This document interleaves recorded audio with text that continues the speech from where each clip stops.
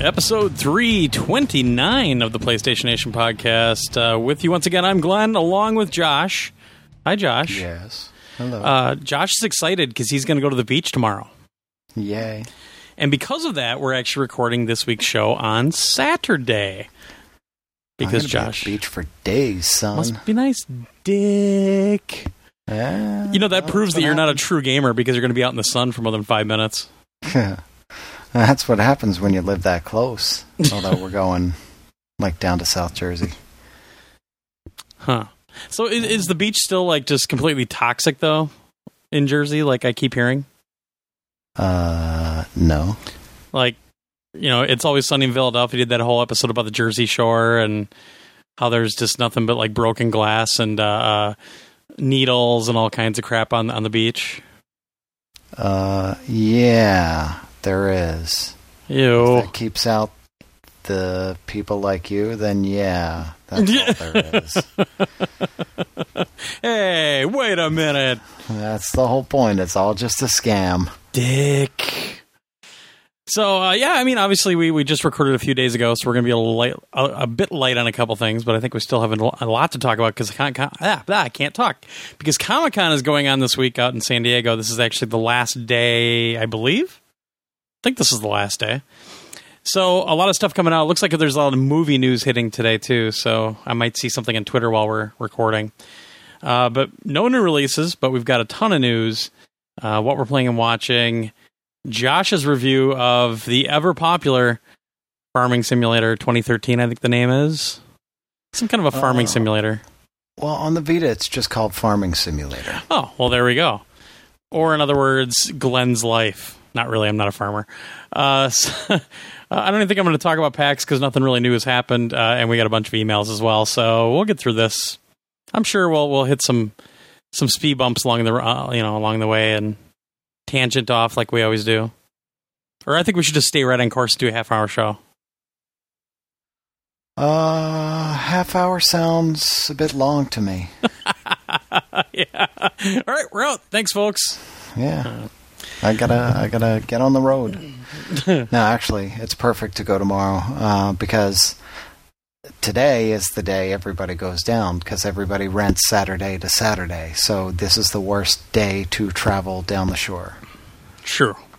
It's a nightmare, because there's two main roads to get there. From up here, it's the Garden State Parkway. From down there, it's the Atlantic City Expressway, and that's the entire state of New Jersey and half of Pennsylvania. It's a mess. Well, thank goodness I don't have to drive it. I'm home and I'm happy, and I actually got a full night's sleep last night, which obviously that's why I can't talk today, because my body's not used to having so much sleep. But, yeah, I had the same crap. See, the problem with Wisconsin right now is, actually for the last few years, is everybody from Illinois has purchased the entire northern half of Wisconsin. So everybody from Illinois comes north on Fridays and then goes home on Sunday afternoons. So with me being in Madison and having to come home, I'm now driving with that crowd. And, yeah, traffic was ridiculous yesterday. And I even left at 3 o'clock to try to miss some of it.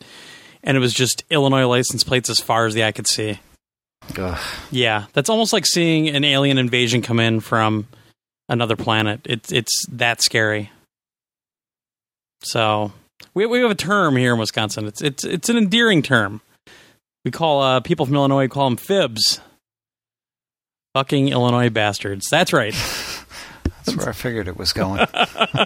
And everybody from Illinois knows anyway, so I'm not really surprising anyone. But yeah, it was insane yesterday driving back. And the thing is, I'm doing like 80, and they're just flying by me like I'm sitting still. Yeah. Yeah. Yeah. That's, well, yeah, I mean, when I drive, like, there's a beach not too far from me. I mean, Sandy Hook is not terribly far away. Sure. Just that little piece that juts out. But that, when you're headed that way, you just see tons and tons of New York license plates, and you just want to punch somebody in the face. I'm going to punch you in the throat. Because that's what happens. Because they're responsible for Jersey Shore, those dicks. And, ooh. You know, well, really, MTV's... Well, it's more MTV's fault than anybody else. In New York again. Thank you. That's true. Yeah. They said, "Hey, let's screw with Jersey. Let's make a show called Jersey Shore, and then we'll populate it with douchebags from Staten Island, okay? Yeah, and pretend it's all Jersey people. Good idea. There we go. Yeah, it's great. I never in my lifetime thought that we would have so many people that have absolutely no talent make so much money at doing nothing. That makes me sick. Yeah. I mean, I have no talent. I should be making that kind of money. I have more talent than any Kardashian, and I'm not making anywhere near that kind of money. Any Kardashian. That really sucks. Yes. So, anyway, let's stop our complaining and bitching and whining and talk about some of this news. This first one. Whoa, wait a second. What?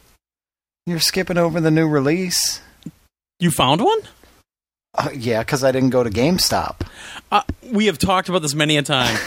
I heard you complaining. I knew you were gonna check on Amazon, but Amazon used to have a great thing. You know, it would show you everything for that week. They would actually break it apart by week, and they got rid of it. So it was almost impossible to find all this stuff. Yeah, exactly, kind of. So GameStop, even though GameStop's trying to hide that now, but all right. So on PS3, we're gonna talk about this in a bit. Yes, it's in the news. Yeah. So you're gonna move it up on the news or what? What?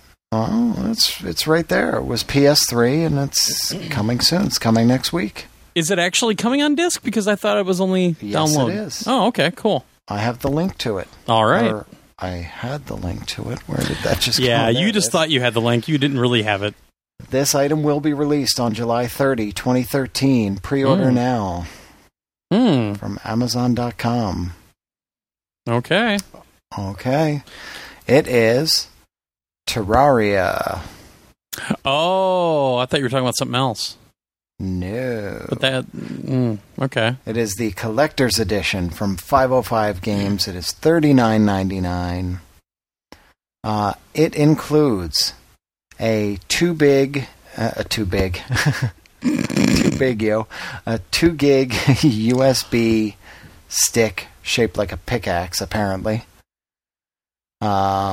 A digital game card, a crafting map, and 3 character posters. You know, it's really funny. This was listed on GameStop, but because we're doing this so early, I wasn't thinking. Douche. Well, you know, maybe if you do 2 jobs instead of 1, not just emails, maybe something else. I wouldn't have to rush when you text me and say, let's start now. Well, I do. I do the new releases because you always get them wrong. Oh, snap. Yeah, so you should have actually done... Yeah. I did. You're just making my case for me. All right, so the special edition content includes new tutorials, 2 and 4 player split screen, 8 players online, new items, pets, enemies, and a brand new boss. So there you go. All right, then. Super exciting. You know... That's your game. I keep having a lot of people telling me to play Terraria, and number one, I don't like Minecraft. And this is essentially kind of, sort of, a 2D Minecraft, but it's more RPG elements to it. Yeah. I'm afraid of 2 things. Number one, I'm afraid that I won't like it because it's not my type of game. So it's not really afraid. I just kind of have a feeling I wouldn't like it. Or number 2, that I'll like it too much and it'll become as extremely addicting as a lot of other people have said this game is. And then I'll play nothing else. So I'm a little afraid of it. Just a tad. It looks neat. I mean, it's a neat style and everything. It's like an old 8-bit type style. Well, they revamped the graphics, I think, for the PS3 and Vita. Yeah. Looks neat, but... Or PS3. I don't know. Yeah. So, there is a demo, but I'm kind of afraid to play it. It's still on my PS3, though, so maybe eventually. Who knows? You never know. You know, because, I mean, you know, there could be a day where I don't have anything else to play. That's not going to happen. I highly doubt it, but it can happen. All right. So, news. So this actually was rumored at E3, and we thought we were going to see it, and we didn't. And this is also Mark Senger's probably favorite franchise ever, besides Ys. It's in his top 3. So Capcom at San Diego Comic-Con officially announced the return of Strider, which is an old school, like I think it's early 90s, late 80s arcade game from Capcom. They brought an almost perfect arcade port to the Sega Genesis / Mega Drive in 92, I want to say. And it's a great game. And there was actually a Strider 2 on the PS1 as well that came with the first game on the disc. Extremely rare. There's been some other things here and there, like Capcom versus... what is it? Capcom versus... Is it Capcom X Tekken or Tekken X... whatever. There's one of the fighting games where you can play as Strider as well. I just can't remember which one it is now. But yeah, so Strider coming back, being redone fully in HD. It's not a remake, though. I think there's some elements from the first game in it. But right when the camera pulled back in the trailer, you could see that big tower that you climb isn't there and all kinds of stuff. Did you even watch the trailer yet? Yeah. And did you like Strider back in the day? I wasn't really into it. But the trailer looks pretty freaking cool. We've got a post up on the website, and there's a 7-minute gameplay video that Capcom put up as well, so I've got that in the post. I don't know, it's funny because I texted Mark and said, you need to check your email. I sent him the information because Mark doesn't really check the internet anymore until it's like 11 o'clock at night. And he kind of freaked out at first like I thought he would, and I did too. I'm a big Strider fan, and we started watching this stuff, and we had this big text conversation back and forth about it. And they've really changed some things in this game. I mean, you can actually deflect bullets now with your sword. You can actually do this timed reflect, so that when a beam weapon, or not a beam weapon, but like a charged weapon gets shot at you, if you time it correctly, you can actually bounce it back to them. You can run while swinging the sword now, which you could kind of do in the first one, but this one looks a lot more forgiving. You've got more moves, too. I mean, you've got a little bit more acrobatic moves. It looks like it's a little bit easier to control, obviously, but I'm kind of with Mark so far in that it's really cool that it's coming, but it does seem a little more generic than the first game, because the first game was so eclectically weird. Like, in the first level, you fight this big wrestler that blows up, and all of a sudden it turns into a big, like, snake thing made out of all these senators that are sitting in chairs, and it comes after you with this big hook. I didn't see anything that weird in this one.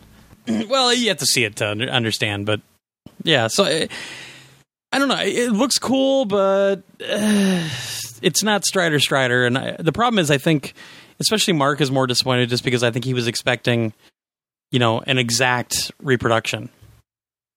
Whereas they're kind of doing, it's in the style of the old Strider, but it's a new game. The problem is at first you hear that little laugh that you heard in the original arcade game, and then he glides in on a glider like he did in the first game, and there's like the city in the background, I'm like, oh shit, it's a remake, and then he walked down about 10 seconds later, I'm like, oh shit, it's not a remake. So, I'm happy though. Coming for Xbox One, PS3, PC. Basically, it's not coming from the Vita, and it's not coming for the 3DS. Or no, the Wii U. It's not coming for the Wii U. So, a little odd. Well, I like that Capcom is doing this stuff now, and they seem to be doing it every Comic-Con. They did, crap, which one was it that they announced at the fighting game at the New York Comic-Con? Fighting game... Darkstalkers? Is that right? Oh, yeah, that remake of it? I think. Yeah. Yeah. Yeah, that they're going back into their catalog, essentially, and looking at all these older franchises that people enjoyed, that they're interested in, that, they haven't really done much with in recent years, and they're bringing them back in one way or another. They may not always work, but they're at least taking a look at some of their older stuff, which is nice to see. Yeah, definitely. And I mean, I've got faith because Bionic Commando Rearmed was actually really good. It was a great game. It was really well done. This one, it looks a little bit like Bionic Commando Rearmed. The first one actually looked like more of a remake. Like it had the same level design and everything else. This one, like I said, looks a little bit more like they're taking some more liberties with it and trying to kind of make it more of a modernized game. So I think that's going to actually bother some of the purists. I'm not sure, but I do like the fact that they're doing this. I mean, it's very refreshing to see some of these old classic things that everyone loves so much, and they're actually, bringing them to us, and they're trying to do a good job with them at least. Yeah. That's good. Yeah. And the next news, who wants to be a Mudakan? Who? Mind you, who wants to be a Mudakan? Indeed. Well... And you don't have very much time on this, by the way, so if you hear this and you want to do this, the cutoff is the 26th. Oh, jeez. Yeah. So if you want to try out, essentially, you need to have this equipment. A decent microphone for recording your voice. Sound card or audio interface capable of 24-bit 96 kilohertz recording. Good cables. If there's electrical feedback, it can't be used. The script to read out. And a SoundCloud account. So your original SOCOM microphone probably won't be good enough. Probably not. Yeah. Maybe. Well, and you could try it. It wasn't good enough for this podcast.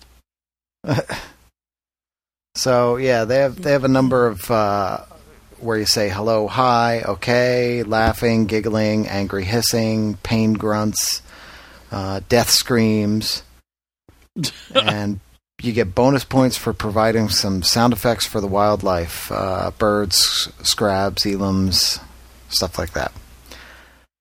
So, yeah, we have a link to this. You better hurry. And if you're under 16, you need permission from an adult. We'll give you permission. We're officially we're adults according to the law. Yes. So I think that'll count. It's also the English version only currently. So far. So yeah. WAV files. They want WAV files? God, stupid Windows users. Well, WAV files uncompressed. But they also want it. You have to have your name in the file name because otherwise they don't know who you are, and you won't be able to get credit. Yeah. Yeah. So yeah, it's a pretty cool idea. If you want to try to get in the game, essentially. Definitely, it's a cool idea, and it's if you've got the equipment to do it, go for it. It's cool. All right, this next one. This is exciting. Oh, actually, this is very exciting. We tried to get this information from a few people at E3, and we talked about it on the podcast then, and we couldn't get 100% yes. But now Sony has officially validated that the wireless and the Pulse headsets will both work on the PlayStation 4. Pretty awesome. That's good. Yeah, so... Go ahead. Yeah. No, I was going to say, we should have expected that. But yeah, there were questions about whether the software was there and everything would work properly. But yes, it does. That's good. Well, that was the whole thing, is that the people I was talking to said, unofficially, yes, it's going to work, but they didn't know for sure it was going to work, if it was going to work for day one, if there was going to have to be any type of firmware update. And a lot of that stuff hadn't been 100% confirmed yet on the Sony side. So that's why they couldn't actually tell us, yes, go ahead and tell people it'll work. But when I was talking about it at E3, I said, but I think you're safe if you hang on to that headset. Because every indication was, yes, they were going to work. So, yeah. But since they're USB devices, since they use that USB dongle, they had to make sure the software would be set up on the PS4, that kind of thing. So very cool news. So any of you out there that have that Pulse headset on your wish list on Amazon when you use our link, you can go buy that by clicking our link and buy it. That's the only way you can buy it. That's what I've heard. It's a PS Nation link exclusive, really. May not be exclusive. All right, next one. You should take that because you'll want the one. Oh yeah. So I think we're. I don't know. I don't know if you were a big fan of this series or not, but Soul Calibur 2 is coming HDified to your PS3 this fall, and it's going to have online play. So no word if Yoda is going to be in this version or not, if they're going to... Because it's not coming for Wii U. So this is the one that when it came out for PS2, Xbox, and GameCube, every one of them had an exclusive character. And of course, everybody wanted Link, and he was only in the GameCube version. So Namco Bandai just announced at Comic-Con, which Comic-Con is becoming like the new E3. They're just announcing everything there. They do, yeah. But this is coming to 360 and PS3 this fall. And as the name suggests, it's a high-definition, presumably online-enabled remake of the 2003 PlayStation 2 version of the game. This will include the PS2 version's console-specific character Heihachi from Tekken. And actually, it's funny because they on the joystick thing, they said technically the original Xbox version came close to HD since it was in 720p anyway, even though it was 4.3. So no word on whether Spawn, which is the Xbox character, or Link, which I doubt will be in the game for the HD reification thing. It would be funny if Link was in there, but I really highly doubt that. Yeah, they're not going to do that. It's funny because I do own all three of those. Of course you do. I was aware of it, and I acquired all three of them over the years. The GameCube, the PS2, and the Xbox versions. So, yeah. That was kind of a neat idea. It's cool that it's now going to be HD. It's going to be playable online and all that stuff. It's nice. And Namco, they're really doing well with their older franchises and things like that. Agreed. And this is one of my favorite Soul Caliburs. So it's good that they're bringing this. I thought 3 kind of got a little bloated, a little. It was I don't know. It was just getting too complex. So this one hit a lot of the right notes, and you were able to actually do a little bit of customization, and but it had a lot to offer. So I'm happy about this one. We actually played, I want to say, the GameCube version or something not too long ago, too. I'm pretty sure it was the GameCube one because I thought I remember someone playing Link. I don't remember where the hell it was, though. Maybe it was MGC or something. I don't know. I'm old. I forget things. Mm-hmm. Now, where's that onion? Well, with Namco, they got another cool thing coming. Indeed. Another Ace Combat game. Yes. Hopefully this one will be playable. We'll see. But it's Ace Combat Infinity. And beyond! Coming for the PS3. They did a little teaser trailer, which didn't show a whole lot. Yeah. Looked really nice. But all they've said so far is that it's coming to the PSN on September 25th. In Europe, which could mean September 24th in the U.S. Or it could mean 2014. Yeah.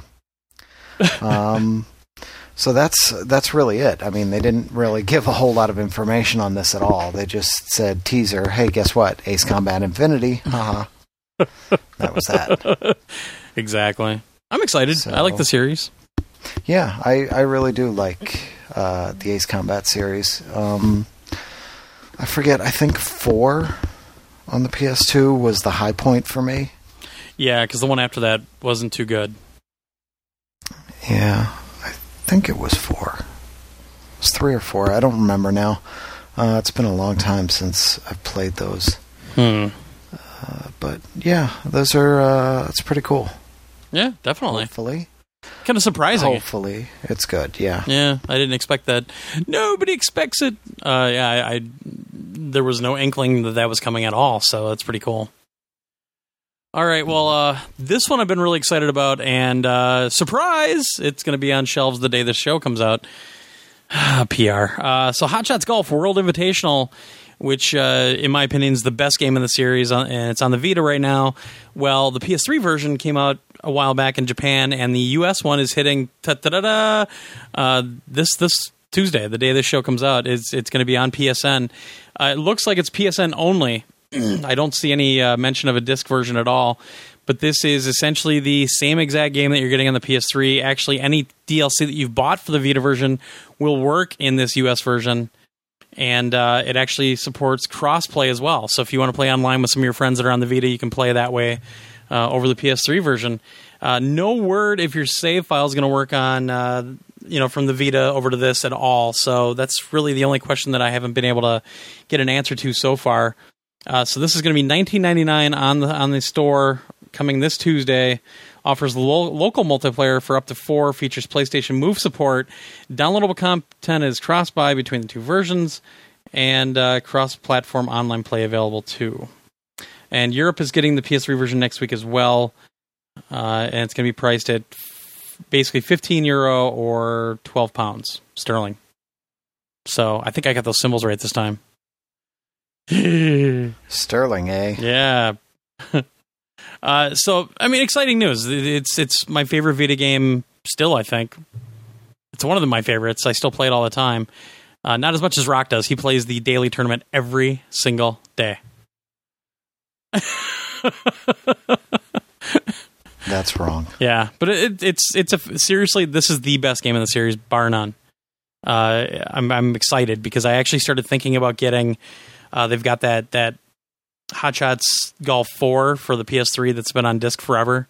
They've got that whole package for $20 up on the PSN store now that has all the DLC and everything. And I own most of that stuff, and I'm like, well, it'd be kind of nice to have it on the hard drive. And I was thinking about it. Now this is coming. I'm good. I'm fine. I don't need to get that anymore. I'm happy. Yeah. Awesome news. So, is that it? That's it for the news already?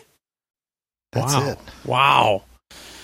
Well, I'll mention it once again. Extra Life. Actually, I'll be sending some more prizes out the day before this comes out. I've already got a few of them boxed up this morning, so I'm going to get a few more of those things sent out. Hopefully, that'll be done like in the next week or two. But yeah, if you want, go over to extralife.org, which is extra-life.org. And if you want to join our team, we would love to have you join the team. You don't need to ask permission. Just get on there and join. Just type in PS and then a space, Nation, in the search and find us. And you can just click join the team and start getting people to start donating to you. This year, like I said, we're playing for Children's Specialized Hospital up in New Jersey by Josh. These are the people we played for last year. And we had so much fun with them that we decided to do it again this year, which means I get to go to New Jersey again. Hooray. Lucky you. So, yeah, I mean, we'll have more details obviously coming up. I'm already working on a few people for prizes this year. And PAX, that'll be one of my main things, is begging for prizes at PAX as well. So, yeah, should be fun. Even with Josh there, it should be fun. Yeah, despite me being there, it should be fun. So, I'm actually playing with the idea. I'm going to maybe even try to test it tomorrow. But I'm going to see if there's a way that I can get it to work where we can have both your stream and my stream running at the same time. Nobody wants to see what I'm doing. Everybody wanted to see what you were doing last year, especially when I was doing... I was playing something and it was a really long thing, and you were still playing Red Dead Redemption and people wanted to see it, but there was no easy way to switch over. So I'm going to actually see if there's a way that I can get 2 input devices working at the same time and try to figure out a way. I'm not promising anything, but I'm going to see if I can do it. Obviously, we can only have one sound stream going at once, but... Some kind of crazy voodoo magic. Yeah. Technology! It's 3M, making life easier for everybody. 3M, from the plastic on your dashboard to the fuel in your engine. 3M. Thank you. So have you played anything since Tuesday? I have. What? I know. I don't know how that happened. I don't either. Well, what is you? it? I have a couple things. All right. I even tweeted a picture the other night. Ooh. All right. Well, I'll go. Okay. Because I played more Lego Legends of Chima. Ball's Journey.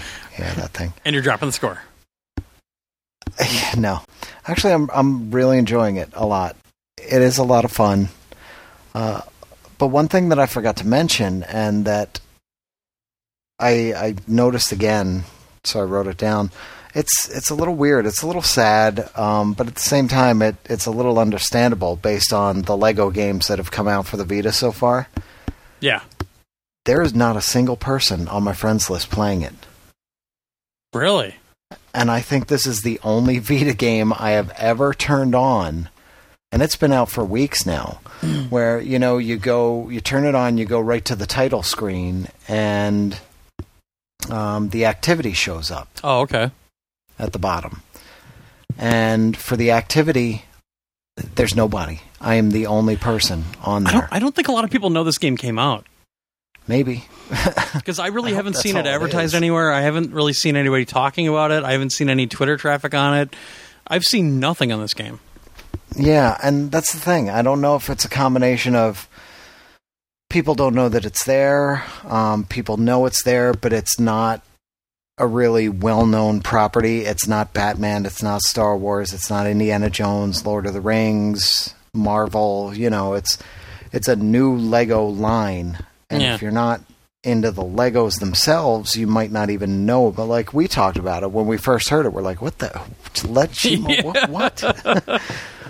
We weren't even sure if it was Kima or Chima or what it was. Well, I'm still really not sure about that. Oh, I am. Because they actually say it in the game. Okay. Well, but who's to know if the voice actor's right or not? Come on. Well, that's true. But it's a shame because like I said last week, it's the best Lego game they've brought out for the Vita. And it's a really fun game. Even if you're not well-versed on the characters of the story, it's a fun story. It's a fun game to play through. They've got really cool environments set up, and you get to the end, you get near the end, and if you don't have these different characters unlocked, there's plenty of areas that you can't even access. There's so much hidden stuff in this game that you really need these other characters to access. So I think it's a shame. I think more people need to try it out. If you like the Lego games, you're really going to like this one because it really is a lot of fun. So, speaking of Lego games, they had it on sale for the Vita. I bought Lego Batman 2. Yeah. I haven't played it yet, but I bought it. Yeah. I've played it on the Vita. It's exciting at first, but then when you see those first cutscenes and they're so low res and crappy, it just knocks all the wind out of yourself. It's just like, oh. It was like $5, so I picked it up. Yeah. Yeah. Well, yeah, I mean, it's still worth it. It's still a fun game to play, but it really shouldn't have been. It shouldn't say Vita on it anywhere. Yeah. Oh, and also, speaking of $5, Sorcery is $5 for PlayStation Plus this week. Yes. That's insane, because that is a freaking awesome game. Yeah, I have it on disc, and I still bought it because now I have it on the hard drive. Yeah, that's a fantastic game. If you have Move, get it. Yeah. You don't have to have a kid. Just get it. That's by far the best Move game, I think. I absolutely loved that. Yeah, I'm going through all the Move games in my head right now, and I think I'd agree with you. I think that is the best one. So I actually did play a little bit of Time and Eternity. Oh. Whoa. Really? Well, I mean, it's a big RPG. And the first thing I did, I went through and I had it all set up, so I'm taking screenshots. And how long did it take for you to actually get to gameplay? A long time, because I started taking screenshots of the digital manual. Oh, okay. And my head was spinning as I was doing it because I'm looking at, and it's page after page after page after page of battle and how to do the battle. I'm like, oh. And I was looking at it thinking, well, it's good that I'm taking all these screenshots of this because then I can refer to it if I try to figure out what the hell is going on. Look at you. But it starts out, you're in this, fancy place and you're about to marry this girl. I forget now. I believe she's a princess. But you've got all the different characters that come in, the one who's against it, the one who's really excited for it, and you've got all the stereotypical characters in there. But it looks gorgeous. You know, it looks like you're watching and playing anime. Right. You know, because they can do that. Yeah, on the definitely. PS3. It's, you know, so it looks pretty cool so far. It's interesting. I'll say that. So, well, you know what? I've totally forgot, but we actually have a voucher for that game to give away. Ooh. So why don't we just do it now? I actually went and found it. All right. So first come, first serve. Good luck. This is a U.S. code. K49H 2K N as in Nancy, M as in Mary, 3P 8J. So K49H 2KNM 3P 8J. Good luck. And like I said, this is a big RPG. So if you don't like big RPGs, don't even download it. Yeah, don't download the code, because there are people that listen to the show still, which is surprising, that like JRPGs. And give them a chance. Don't just grab it because it's a free thing. Yeah. That's a dick move. It is. And the other thing I did, I had some time, so I put in MLB 13, the show, on the PS3. Ah. And, you know, the past 2 seasons, I guess, I got into all the Road to the Show stuff because you kept pushing it and pushing it and pushing it. And I was like, yeah, this is a fun way to get through things. And I said, but you know what? I haven't played like an old-time, full-on 9-inning baseball game. I mean, that's what you miss out on when you're doing Road to the Show. You don't get that full 9 innings, and you don't really. Yeah. I mean, you could sit there and... Well, no, you can turn it all on. You can watch the rest of the game, but yeah. But exactly, you're sitting there watching the rest of the game. You're not really playing it, where you're not doing the pitching and the fielding and everything else, you know? Sure. So I was trying to decide what to do. I started an exhibition game with the Phillies and Pirates at Shibe, just to, you know, do an old-timey thing. And I went through about 1 inning, and I was like, I'm not feeling this. I need something different here. So I jumped back out, and I went into the playoffs. This is on the PS3. Yes.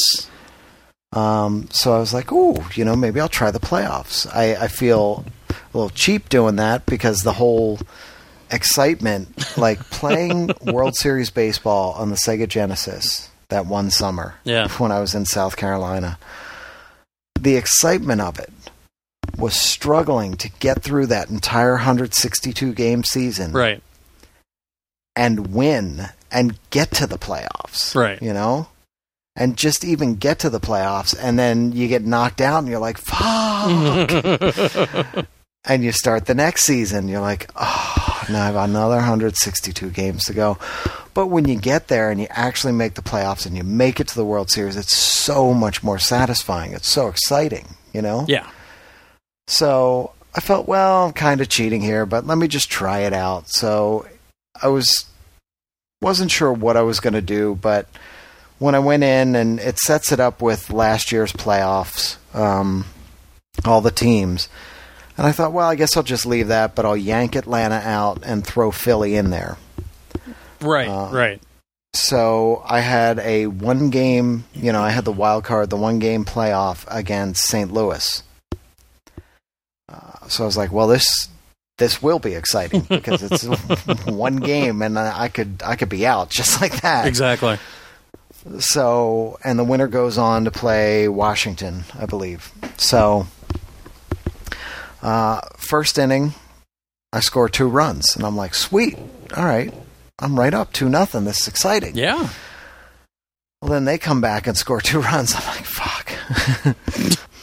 And they went up 3-2, I think. And then I'm hanging there till maybe the 7th inning, 6th or 7th inning. So bottom of the 6th or 7th, wherever we are here, I just break the game wide open, and I scored 5 unanswered. Well, unanswered. Yeah, 5 runs. Just like that. Yeah. And the last one was like a 3-run homer, which was just holy awesome. Crap. I was freaking out. I was like, this is awesome!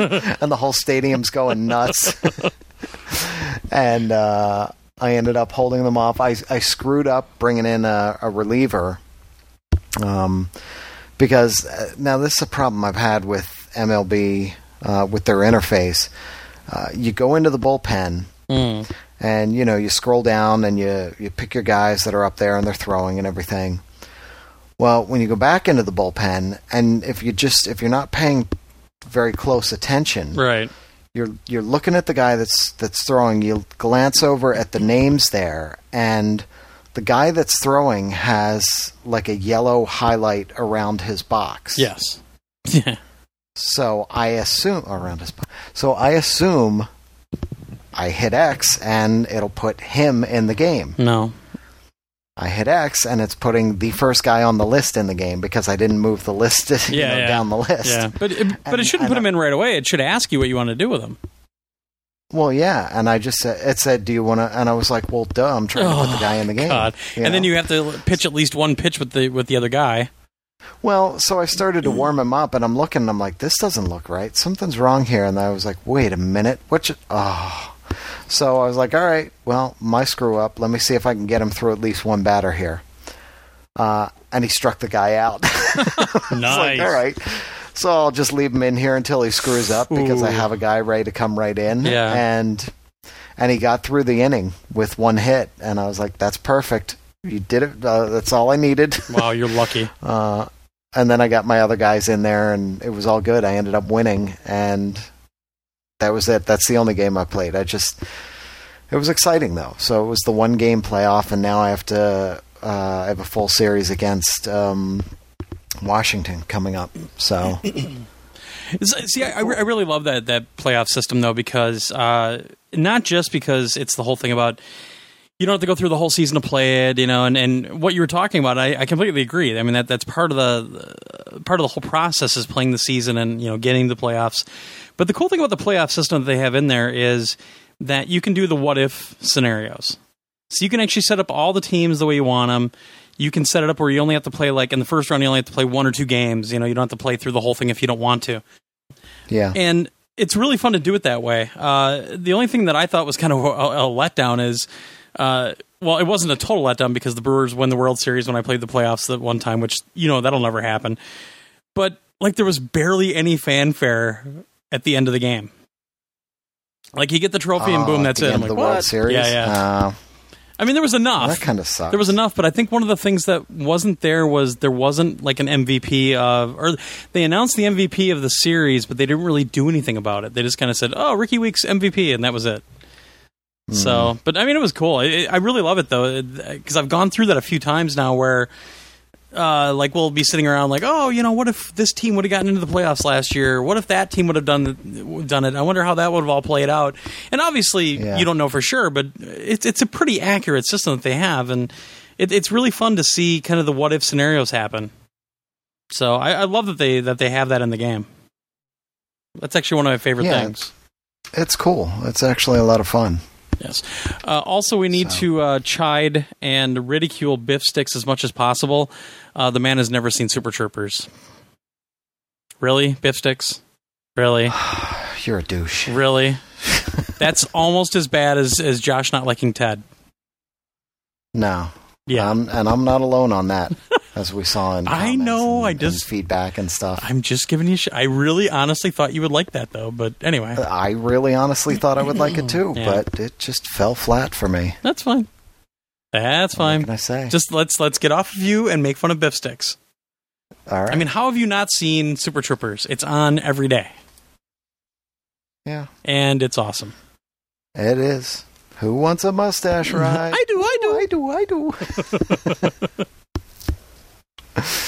Oh, Biff Sticks. Yeah, that's a really, really good movie. Oh, Biff Sticks.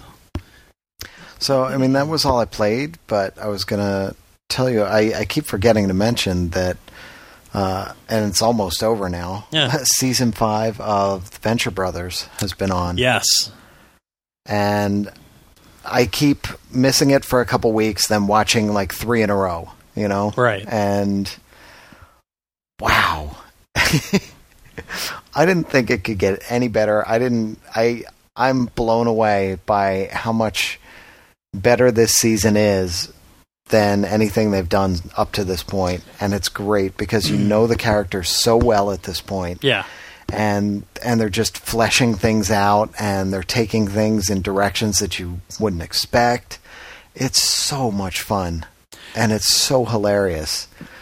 Whereas my season pass got deleted somehow, and it didn't record any of them. Oh. But it's Cartoon Network. I'm sure they'll play it over and over and over, so I'm not too worried. Yeah. Well, they've all been... I keep seeing on Twitter, blah, blah, last night's episode is now available for download at blah. Yeah, I think they've got it on their website. So they're actually putting it up there.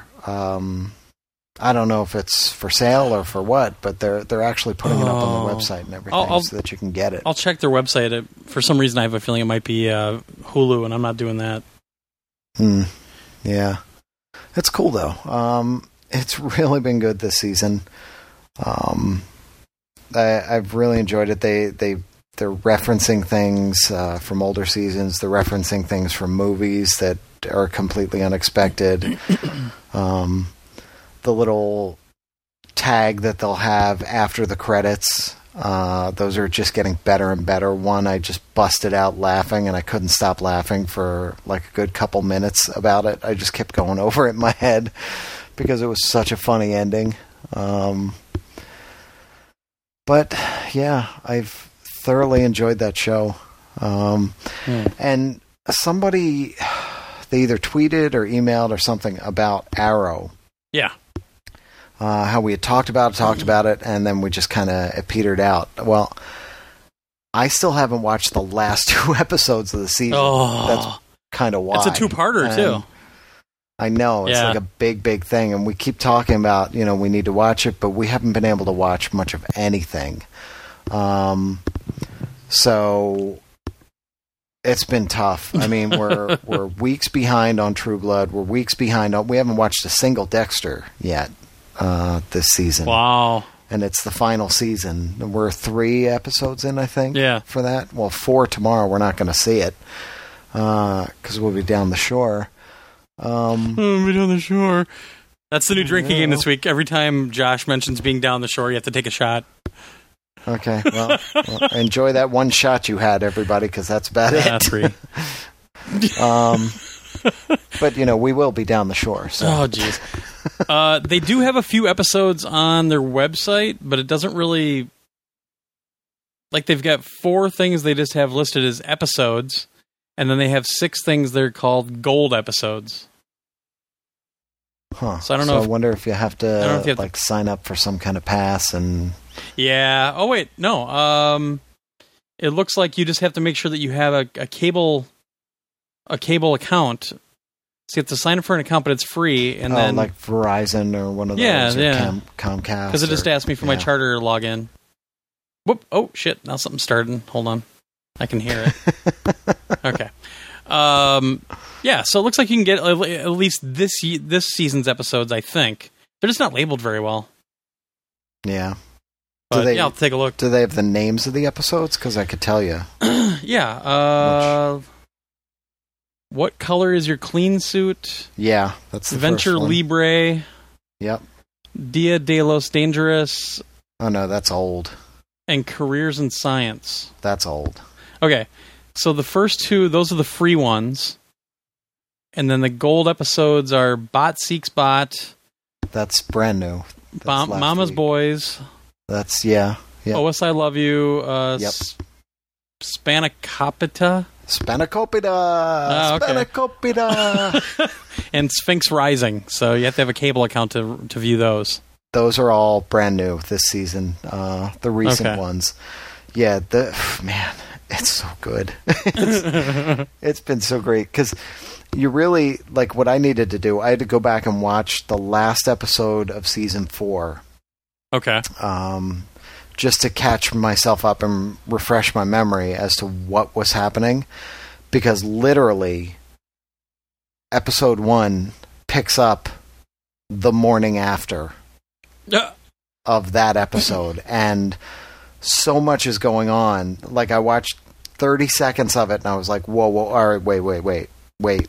And I had to stop, and I had to go back. I was like, I have to watch this again. Okay, now I see what's going on and where we are. I remember. Because it was like 2 years ago with season 4. Yeah.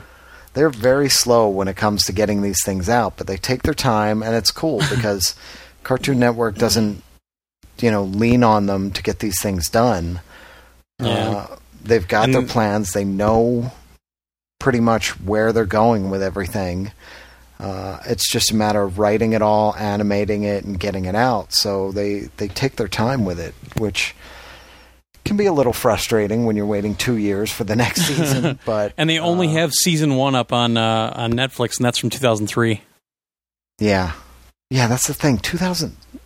Seriously, 2003? It says 2003, unless How Netflix insane is wrong. Is that? Yeah. And we're in season 5, 10 years later.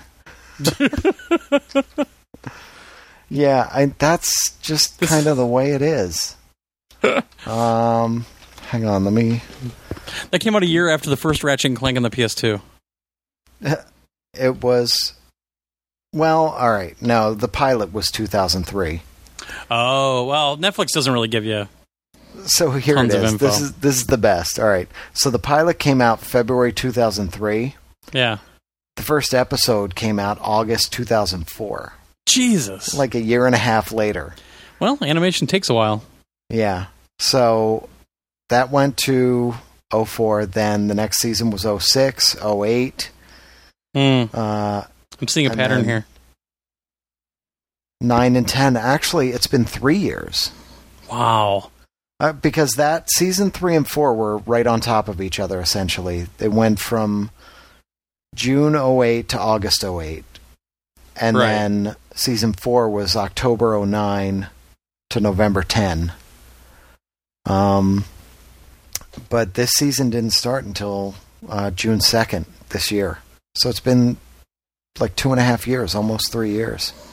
Wow. Yeah. Looks like Amazon Instant Video has a bunch of the episodes, too. Yeah, they should.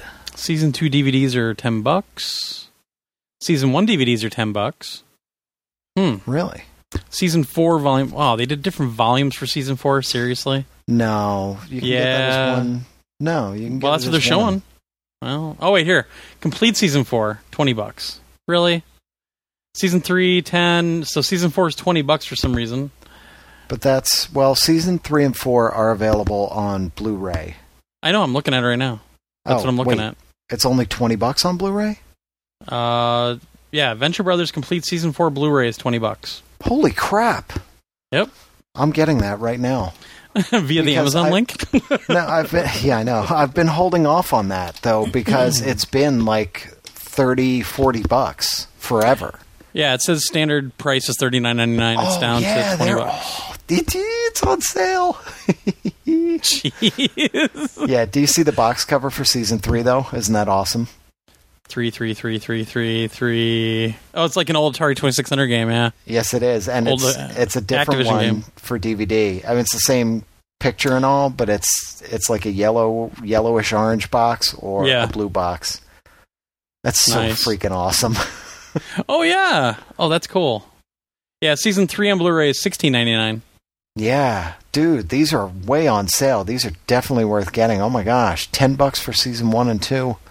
So head over to psnation.com and hit that affiliates link on the right or on the left side, and you can find your Amazon link.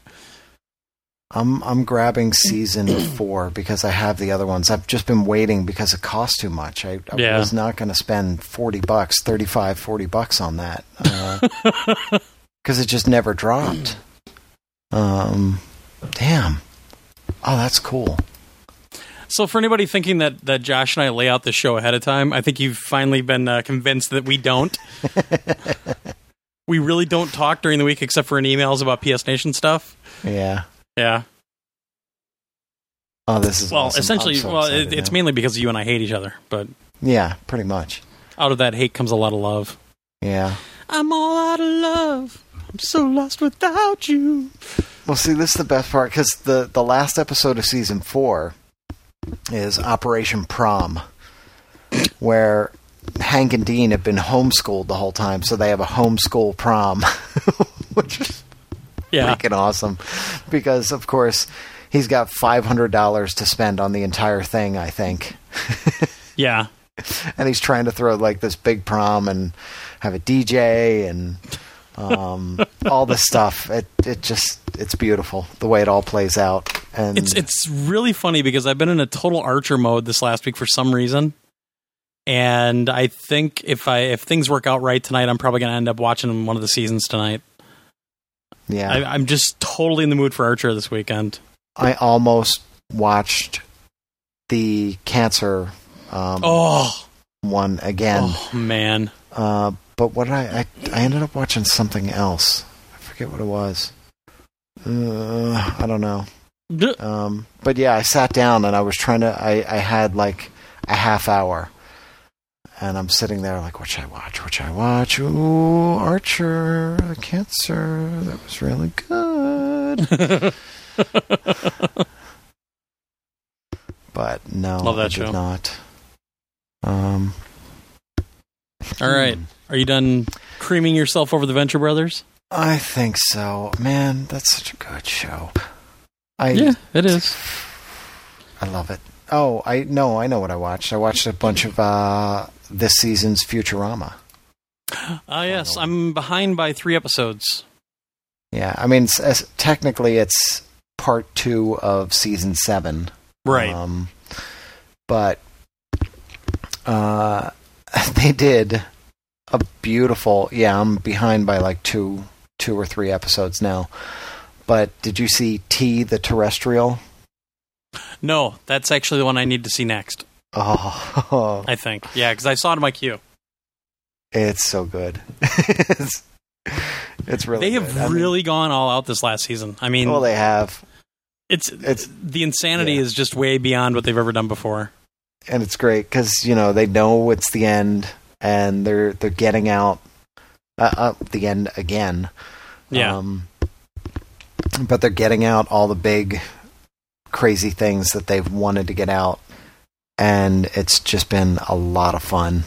So, yeah, it's going to be kind of a bummer when that's over again. But... Well... There's other things that can take our time right now. There's some... It's almost like a renaissance of comedy right now. Comedy Central's actually putting a couple decent shows on, and Cartoon Network has just been going crazy, and American Dad's actually moving to TBS now? TBS or TNT, one of the two, from Fox. So American Dad's going to stay on because American Dad, I think, especially in the last 3 seasons, has hit another gear, and it's just been exceptionally good. I mean, Simpsons has actually been getting better lately. Like, it's been more consistent lately. Family Guy's been awesome lately.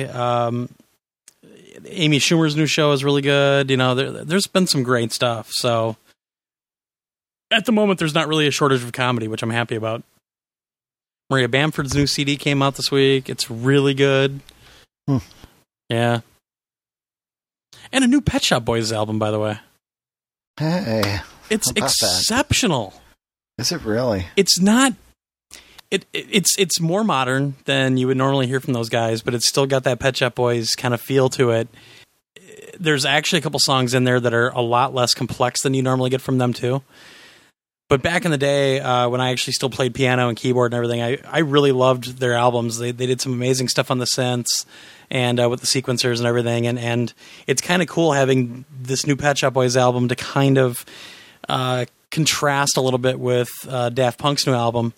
Obviously, they're very different. Daft Punk is really about like kind of the 60s, 70s style of music, but it's really weird because I'm listening to both of them, and it's such a weird contrast between the two, and just been enjoying both of them heavily. So, yeah, I was like just kind of tooling around at work the other day on my phone. I'm like, wait, Pet Shop Boys, what?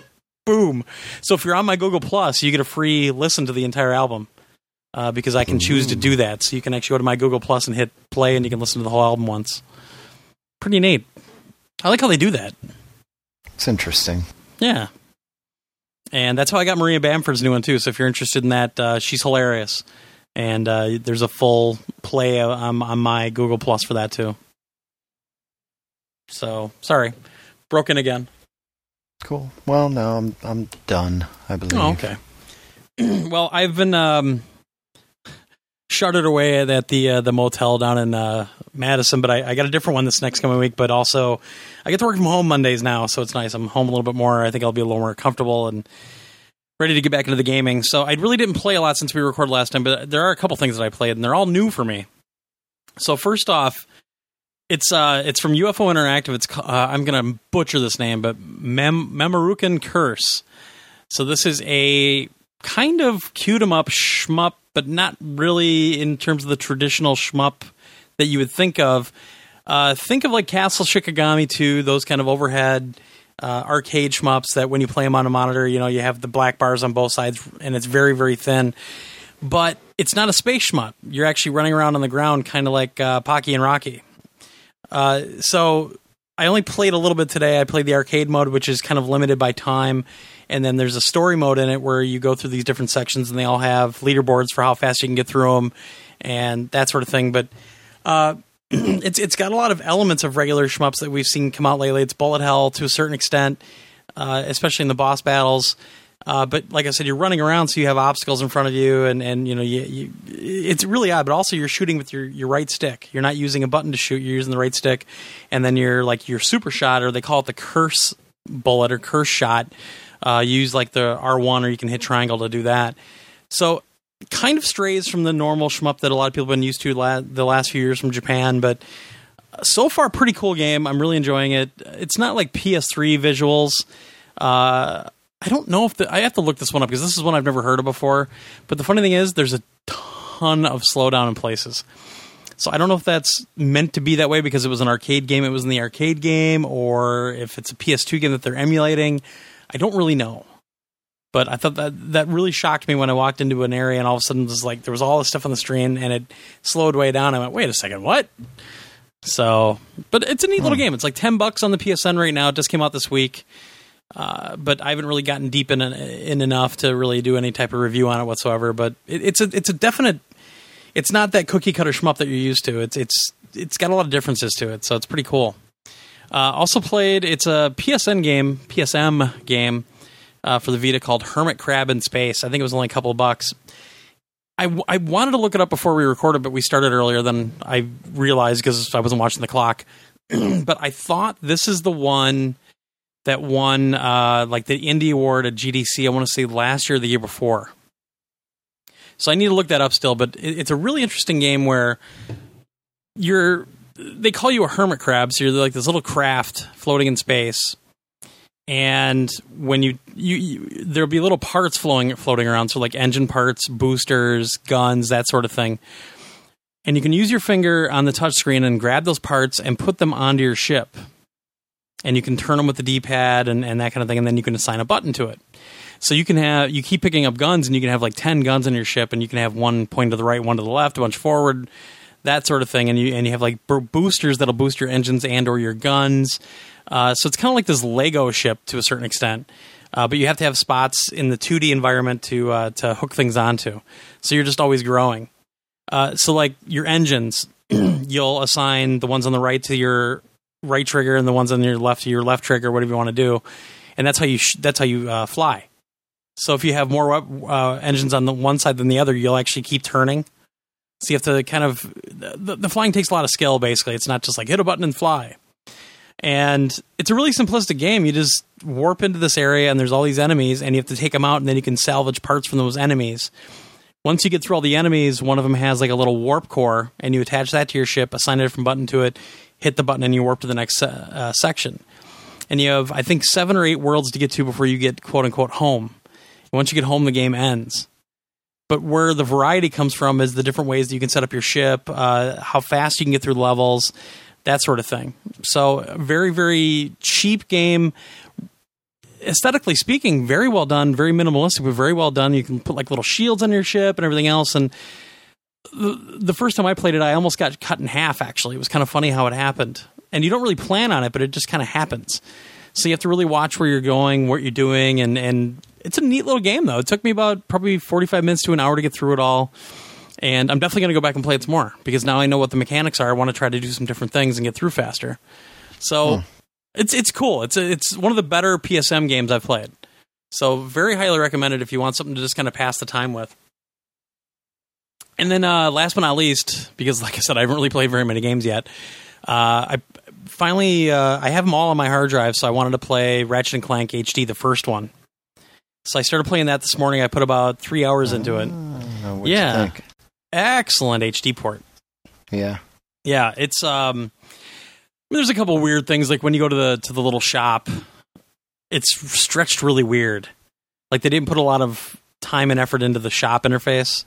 Yeah, so, it throws you off. Like I mentioned it the first time I played it a couple months ago, where you jump in and it's all HD and beautiful and widescreen, and then all of a sudden it cuts back to 4:3 and shows you something that's completely untouched, and then you jump back to the HD again. So yeah, there's some weirdness, but for the most part, it's actually really good. I think this is one of the better HD ports I've played so far. It looks fantastic. The frame rate is rock solid. Boy, the music in that game sure wasn't that good, though. After hearing what we hear nowadays, it's pretty cheesy music. But it's weird to play that, though, because like with all those games back then, I got them, I played them for a little bit, but not enough. And never to the end of any of them. But playing them now, after playing, Future Tools of Destruction all the way to the end and everything, and Ratchet was a dick back then. In that first game, he was a real dick. Yeah. That's crazy. Well, and even the way they started the game just seemed really odd. Just the way that the cinematics worked out, there was no cohesion between them. It would just it would show Ratchet working on his little ship, and all of a sudden it would go to this robot factory with no explanation whatsoever, and all these robots are popping out, and then Clank pops out, and then he just kind of jumps in this tube and into the ship, and that's it. And then it goes back to Clank, and he's just kind of screwing around, or Ratchet, and he's just kind of screwing around. Like, what is going on here? Yeah. So it's funny to see the progression of how the games look even today, and with Tools of Destruction and all the newer ones compared to that first one, and how much it's evolved since then, because it really jumped all over the place. But at the same time, you've got all the same voices. The story itself, now that the game is going, is really good. I mean, there's some great writing there, and it's still really funny, and it's a beautiful game. I mean, the HDification isn't like, he doesn't have fur yet or anything like that, but it looks very, very good. Some good lighting, some great texture work, and the camera's rock solid like it was in the first game anyway. And I finished the first game, but I mean, that was 10 years ago, so I don't really remember anything from it. So it's kind of fun to play through it again. Really neat, though. I'm quite pleased with it. So yeah, I can't wait to get on to the other games too. I want to get through this one and get to the other ones. Wouldn't mind getting through all of them before I get to into the Nexus. That's what I keep saying to myself. I would love to play through all of them, because, as I've said, I never finished any of those games, and it would be cool to actually play through all of them, right through the full story, the full Ratchet and Clank story, because there were 4 of those. And then Tools of Destruction, the Booty one, Crack in Time, and then, do we really 7. consider all for one and Full Frontal part of the story? Probably not. Probably not. So. But yeah. But that's the thing. There are a ton of games. A ton of Ratchet and Clank games. It's crazy. There's only one that I haven't finished, and that was a PS2 one. I don't remember why, but there was one that I didn't finish, but I finished Tools of Destruction. I finished A Crack in Time. I'm not going to replay through those, though. And Size Matters.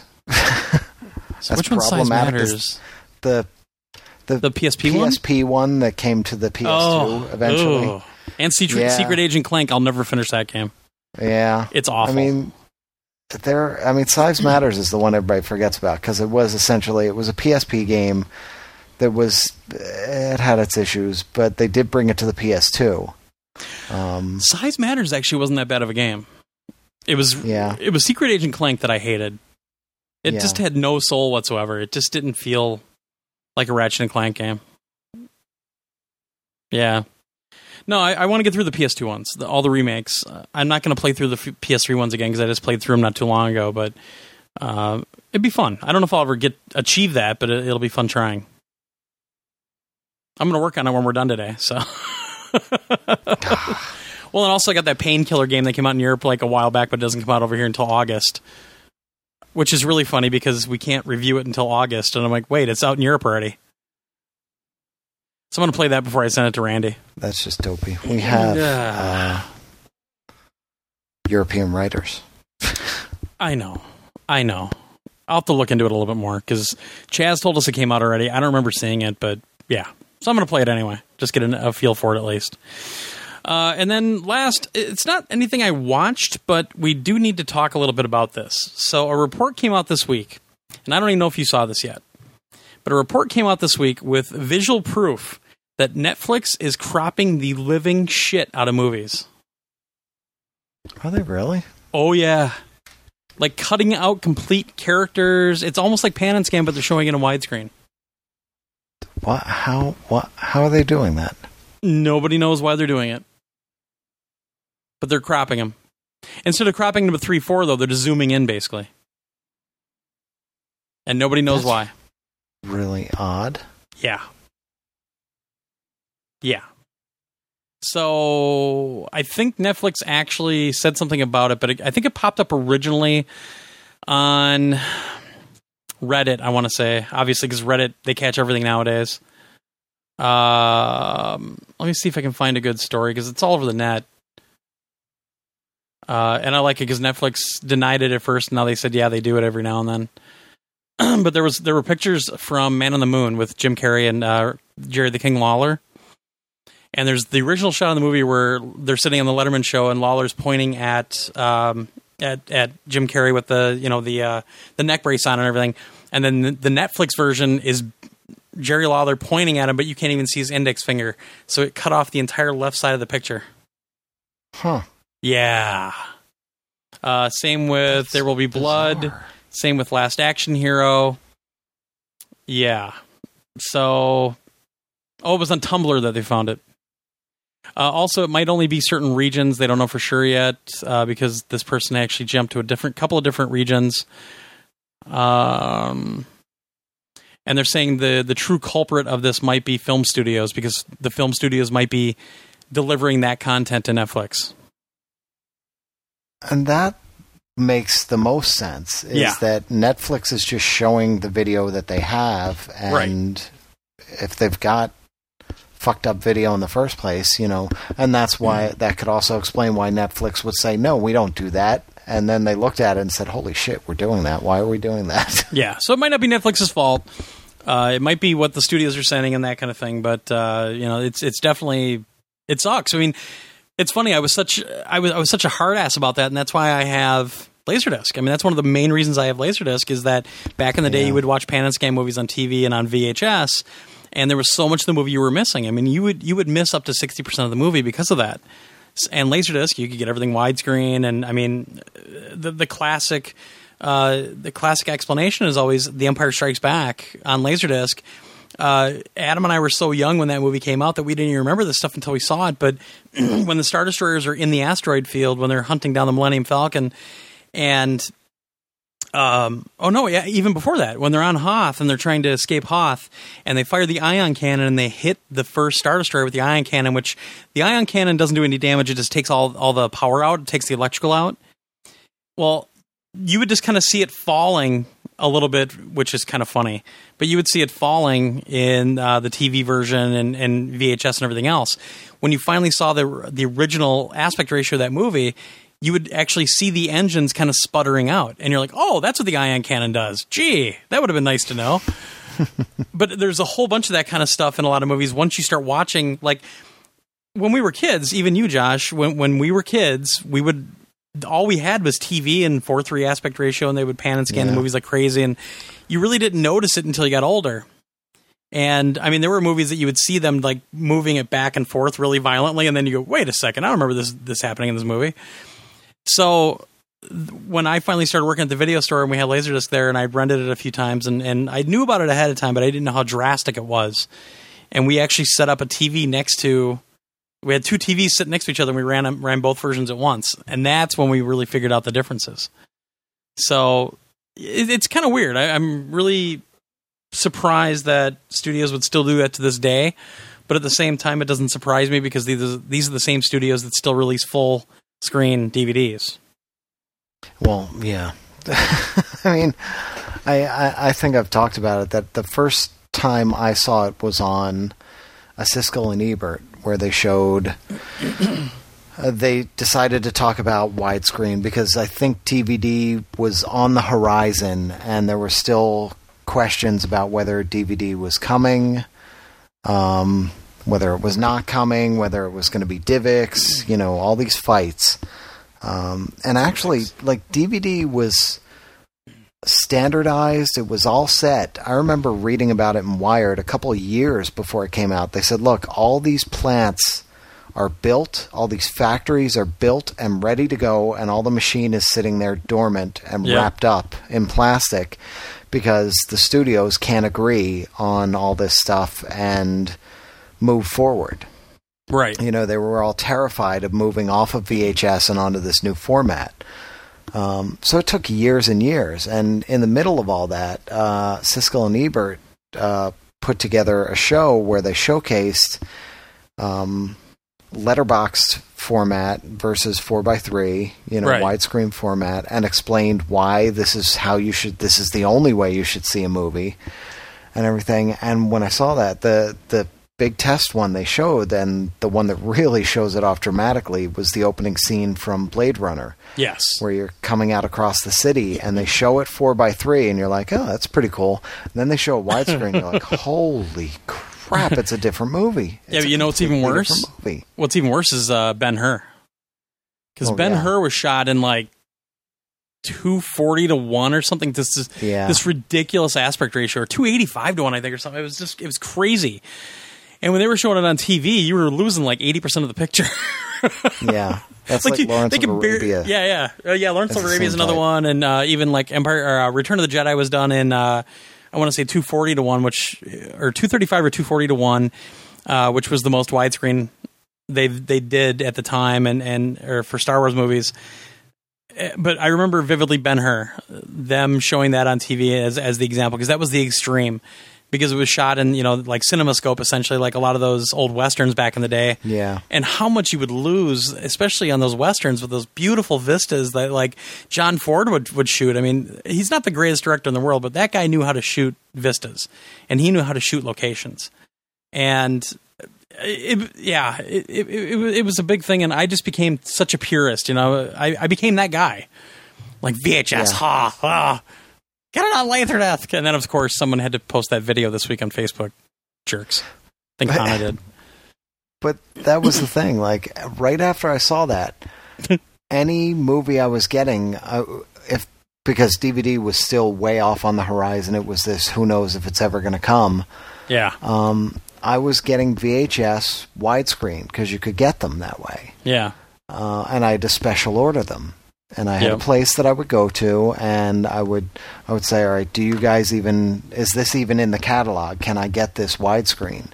And we'd go through all these different things. And I ordered the Star Wars original trilogy box set. Yep. Like in this big fancy box set with the booklet and everything, and an extra tape that the fourth tape had like a whole behind the scenes thing of all the movies. And I scoffed at that, by the way, because I had the Laserdisc, the $250 definitive collection. No, I did. I was like, VHS. I've got every disc I've got has a commentary track on it. Exactly. Including the worst commentary track in history. Well, pretty much the worst, with Ben Burt doing the commentary in the second in Empire Strikes Back. Ben Burt's a genius, but the man is so boring to listen to.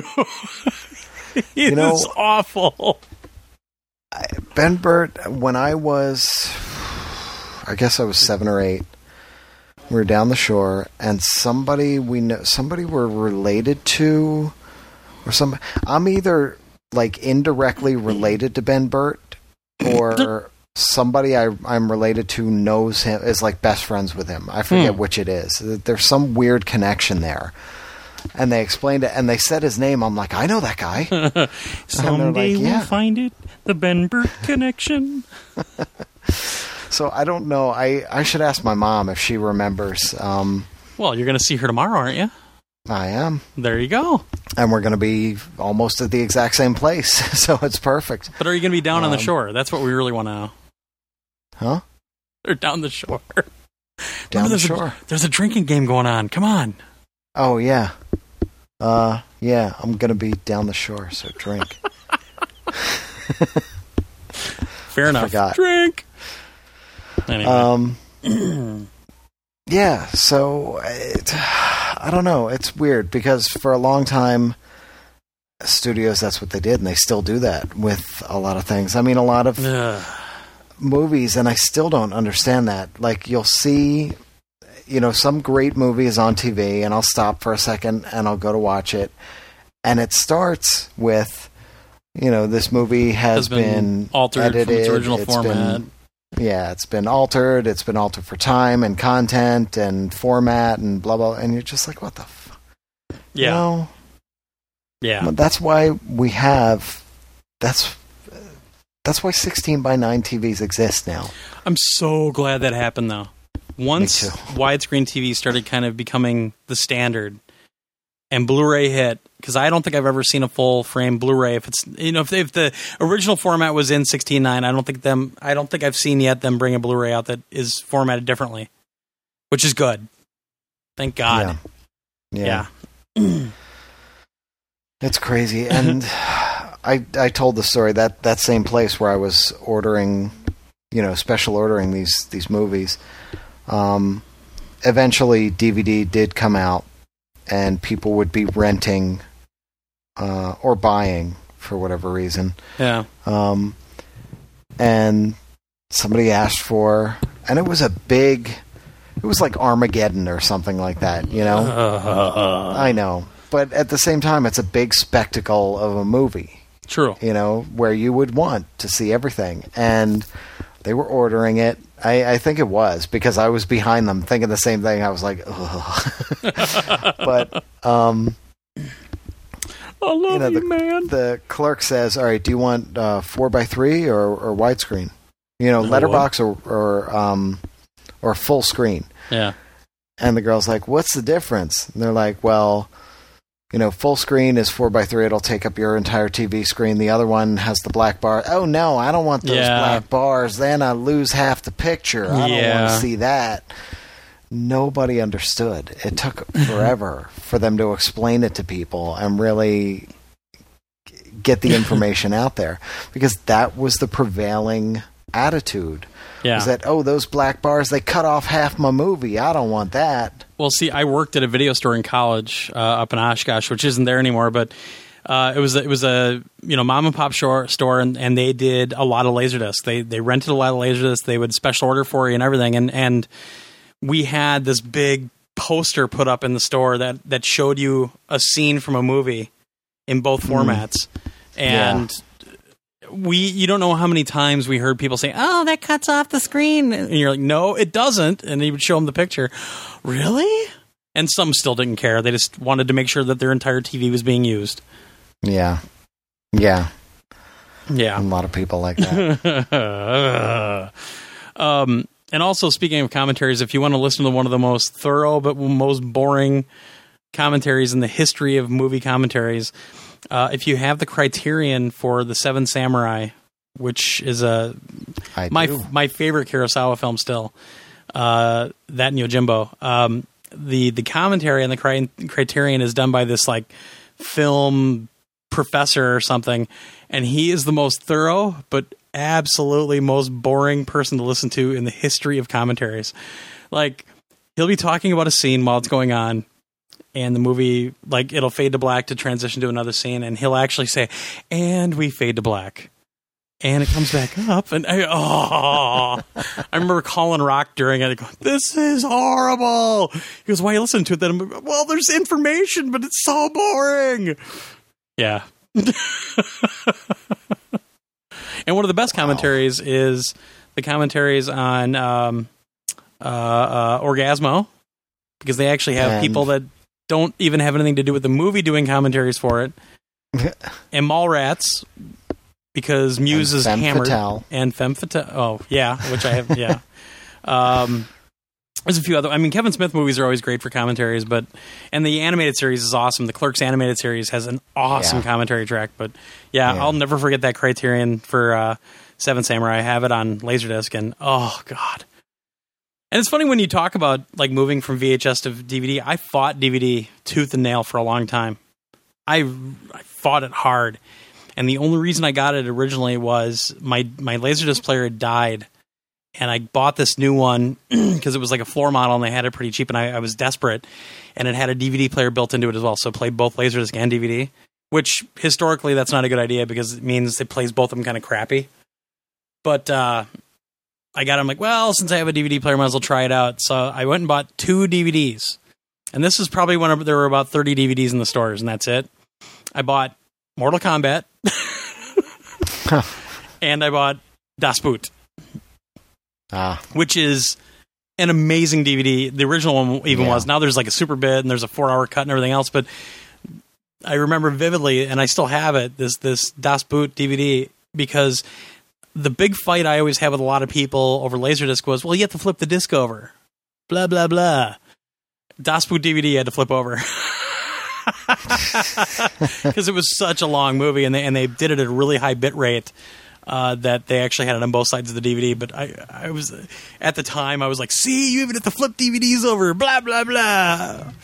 Yeah, I'm the snob. My original copy of what is it? Oh my gosh, I forgot the name of it. The Western. It's one of my favorite movies too. Unforgiven. Oh wait, it's probably a long movie. Hang on. Yeah, it's not that long. The Wild Bunch. Ah, yes. It's a little over 2 hours, 2.5 hours almost. I have that on Laserdisc as well. The original DVD of that you had to flip. Yeah. That was just like my crowning moment when I saw that. I'm like, oh, because everybody was giving me shit. Even though I have a Laserdisc player that flips it for you. So it was I had this really good Pioneer that would flip it within 5 seconds. It was really, really fast. And, it didn't flip it. It just played the other side. But, that was my big thing. Like, oh, see, you still have to flip DVDs. Fuck you.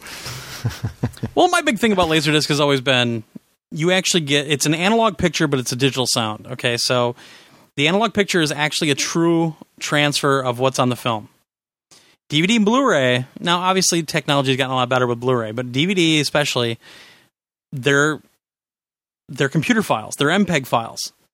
So the colors aren't exactly what they were on the film sometimes, theoretically, because it's running off of a color palette. You don't get those gradients in there.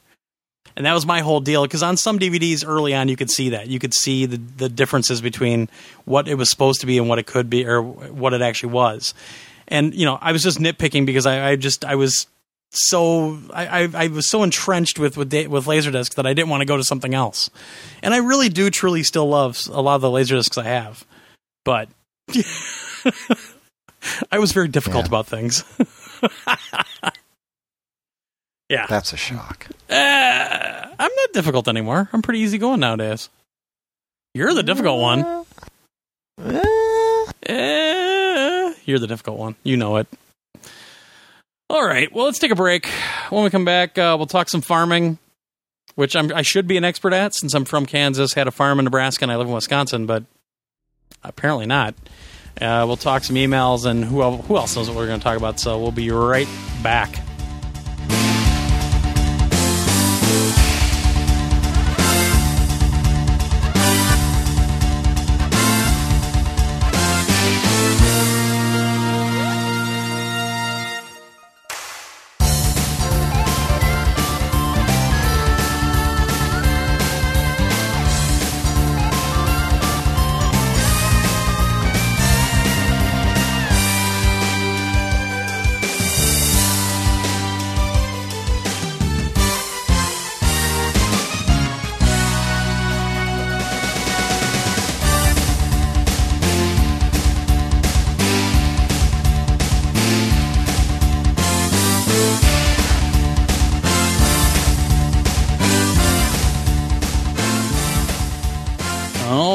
We're back, and I'm actually interested in this one, so I really can't wait for Josh to tell us all about this one.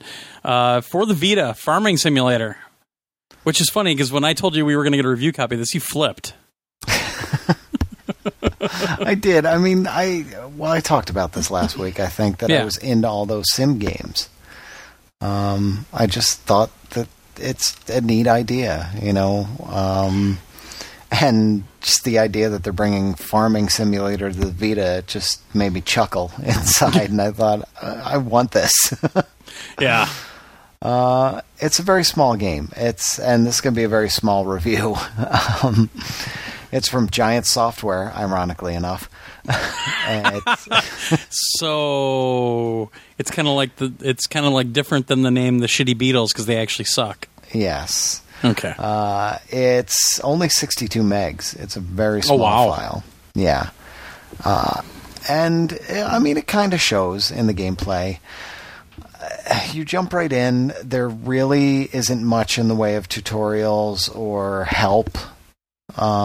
It just gives you some basic info on the screen as you start to play through the game. You start off with a small farm. The entire map itself is not really that big. Okay. There are a number of fields, and what you do, you start off with one farm and some of the equipment that you're going to need to sort of harvest your crops. And when the harvester gets full, you need to bring over like a little trailer and fill up the trailer, take it over and store it, or you can take it right to market and sell it. What'll happen is every now and then a little thing will pop up on the screen saying, the price is really good on grain or wheat or whatever you're growing. And do you want to sell it now? But then you have to get it to that marketplace. I remember I talked about this where it would tell me that, but you look on the map and nothing is really marked off as to what anything is.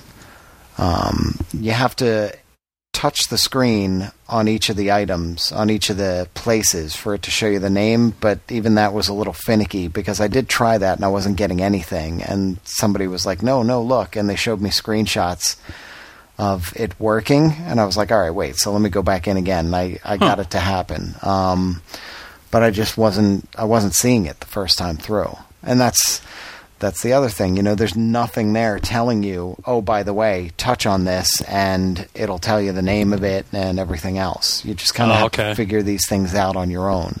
So it doesn't sound like a very intuitive design in a certain way.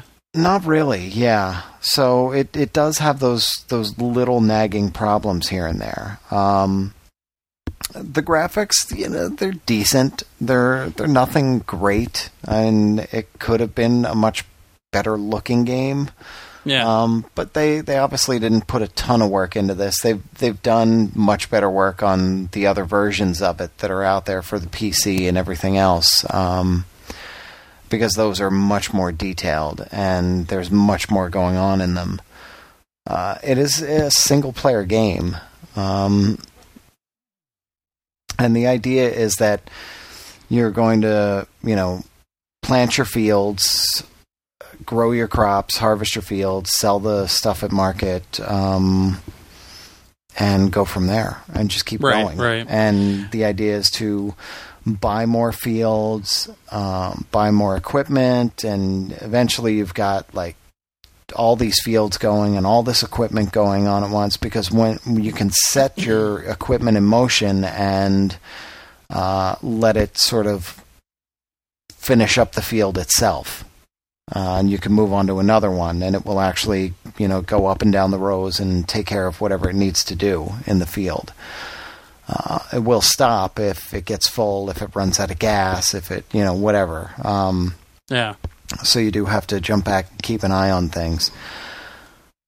It's small, there's not a lot going on there. It is, like I said, a single player game. You're not competing against anyone or anything. You're just trying to build up your farms, all your fields, all your equipment, buy the most equipment. But that's kind of a farmer's life, though.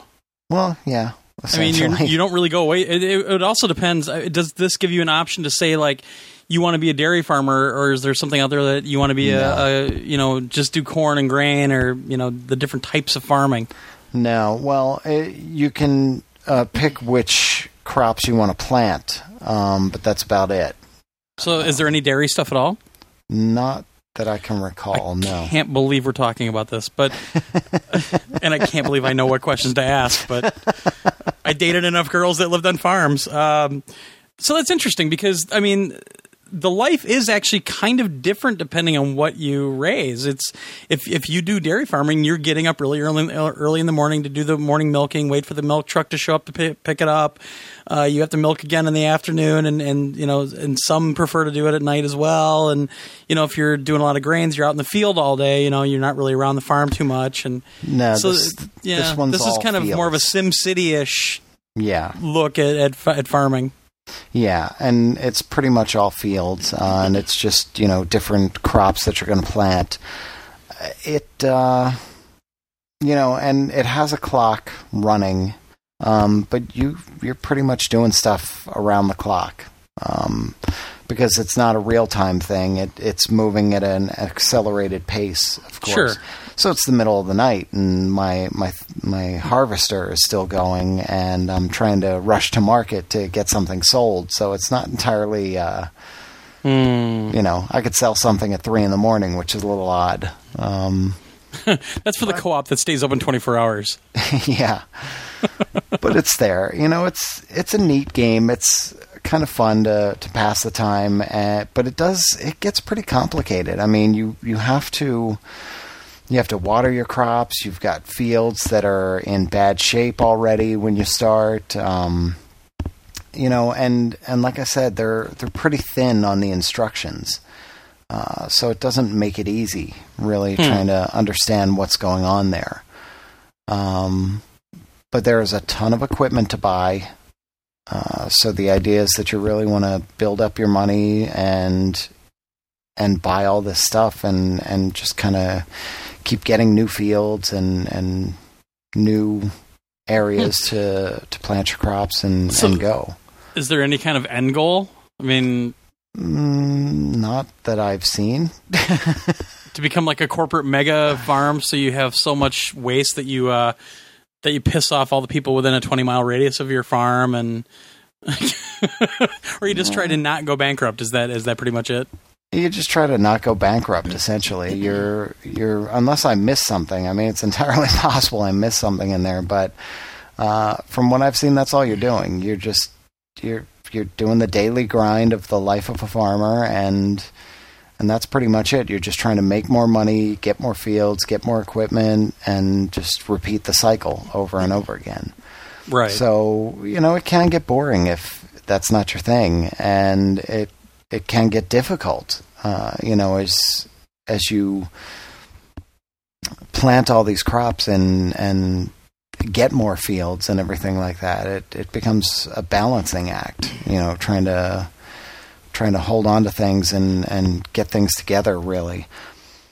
Actually, I wonder if in the trophies there is something about... I think in the trophies, it's more about, make this much money, make that much money.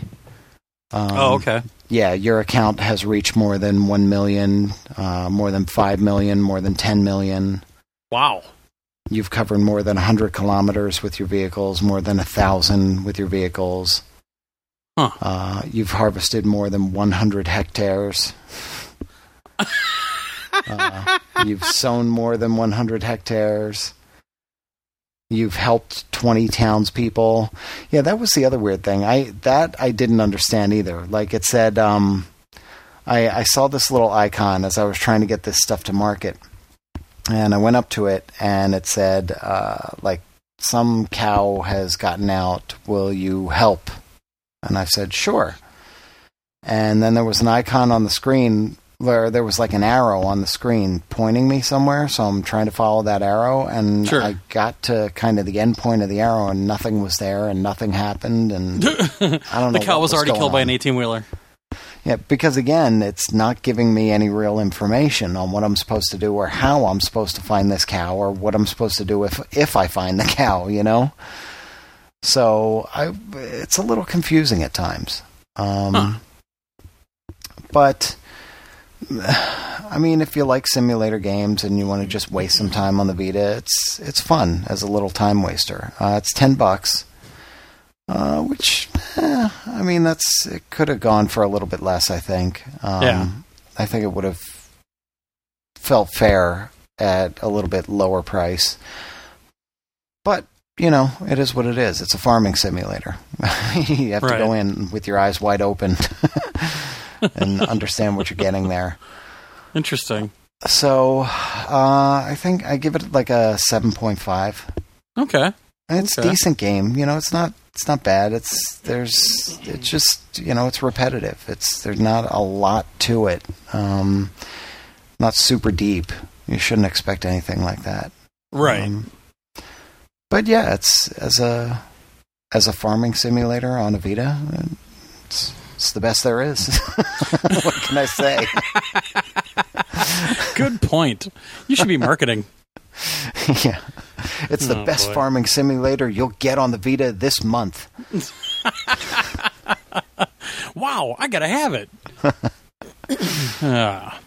Well, cool. Interesting to hear it. So, nothing really new on PAX. If you are planning on going, like I said, go over to our forums at psnation.com, and there's a whole section for PAX in there.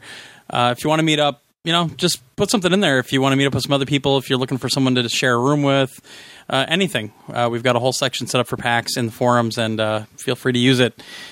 Boy, that's a little over a month away now. Yeesh. So I'm trying to get the Octodad guys to commit to actually giving us some new information there, but they're not sure if they'll be ready to show anything yet or not. I don't know why. I mean, I've been hearing that name for quite a while now. Yeah. But when you said it just then, I guess it's the cadence and the way you said it. All I could think of was Octodad. He's Octodad. Killed his Have you wife heard their song? Because it's just as funny. Yeah. Octodad. Yeah. Well, Shu was trying to get us to sing the Octodad song on the video, and we were like, no, we're not doing that. So there's only so many things we'll do for Shu. Yeah, so like I said, trying to get some other plans for PAX. I'm trying to get it sounds like I might actually have some stuff for Puppeteer before PAX, so keep your eyes out for that. Yeah, so I just found that out on yesterday, and you know, try to do some more stuff, hopefully set maybe something up for GTA 6 or for some other stuff that's coming out. Slowly and steadily working with PR on that, so I'll let you know if I get any new stuff. I'm surprised, like, emails haven't come out yet, but I bet you anything they were waiting until Comic-Con was done. So I assume I'll start getting emails about PAX next week started. Anyway. Yeah. But we are going to do that meetup. It looks like probably that Thursday night before PAX at the Tap House. So keep your eyes on the forums if you're interested in that. But nothing formal. We're just going to show up, have a few beers, hang out, maybe have a few laughs. Most likely at my expense, and you know, just have a good time. So that's enough of PAX for now. Although PAX Australia is like just going now too. So, but I haven't heard too much from there. Except, oh crap. Half Brick Studios just showed off a new game that looks pretty cool. It kind of looks like kind of that whole thing. Actually, it reminded me more of like Sim City on the SNES, where you've got the kaiju, the giant monsters, like over the city. But it kind of looks like a game like that, where you're fighting these giant monsters that are taking out your city. But it's overhead perspective. I don't know. I don't know if the screenshot I showed was overhead and everything else isn't, or what. But yeah, so I'm going to try to get a hold of Half Brick on Monday and see if I can get some info on that as well, because they're at PAX Australia right now. But have to see if our friends there will fill us in a little bit, because it looked interesting. Also, one other last thing before we get to emails, Sony just had their annual report come out. They just posted it, and there's actually an interesting little blurb in there. It says, this is a quote from their annual report. For PlayStation Vita, we aim to secure sales and profit growth through various hardware sales initiatives and the release of compelling software titles. So, hey, they didn't forget about Vita. Well, it's sadly, it's just like the Wii U. I mean, the software sells the hardware. Yeah. And as horrible, as terrible as a position that the Wii U is in right now, the moment those big Nintendo titles come out, the hardware is going to take off. The moment Pikmin 3 hits and the next Mario Kart and the next Zelda game and the next Metroid game, the sales are going to jump big time. So, well, it's starting to look more and more like we're going to hear about a price drop maybe at Gamescom next month. For the Wii U or for the No, Vita? for the Vita, sorry. Well, it should. I agree. Really it should drop before the PS4 drop. comes out. Yes. Yeah. Because at this point, they need to take a loss on the Vita to get people to buy it so that more people have it for the PS4. And because it's a great handheld. But I think if they want that strategy to work with the interoperability with the PS4, they need to get them in people's hands. And that's the only way you're going to do it right now. Yeah. Yeah. Oh crap. Oh, what? I completely forgot. Life's Too Short? That's... Oh, yeah, the Warwick Davis show. Yes. Yeah. They did the series finale, essentially. Okay. Brilliant. Damn it. I got to find a way to... Wait, is that on HBO? HBO Go. It should be. Yes! Yes, because I have HBO now. Yeah. Sweet. Oh, my gosh. It's beautiful because I mean, in a way, it's similar to The Office. You know, you come back to him and he's a little more humble. He's realized what a pain in the ass he's been and what a dick he's been and how he's taken advantage of all these people. And the whole thing is about Val Kilmer contacting him because Willow 2 is a go. And it's freaking awesome. The way the whole thing goes down, it's awesome.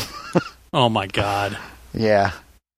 Yeah, the Showtime app doesn't load on my version of Android because they never updated it. Neither does the Cinemax one, so I have to use those on my laptop. HBO Go works on my tablet on my phone, but yeah. And I'm really happy. I didn't even plan this, but I didn't realize the Newsroom was starting last week, and I just got HBO. So when I got home, Newsroom was on my TiVo. I'm like, oh, sweet, because I really like that show. So, yeah. Oh man, I'm gonna have to watch that. All right, good to know.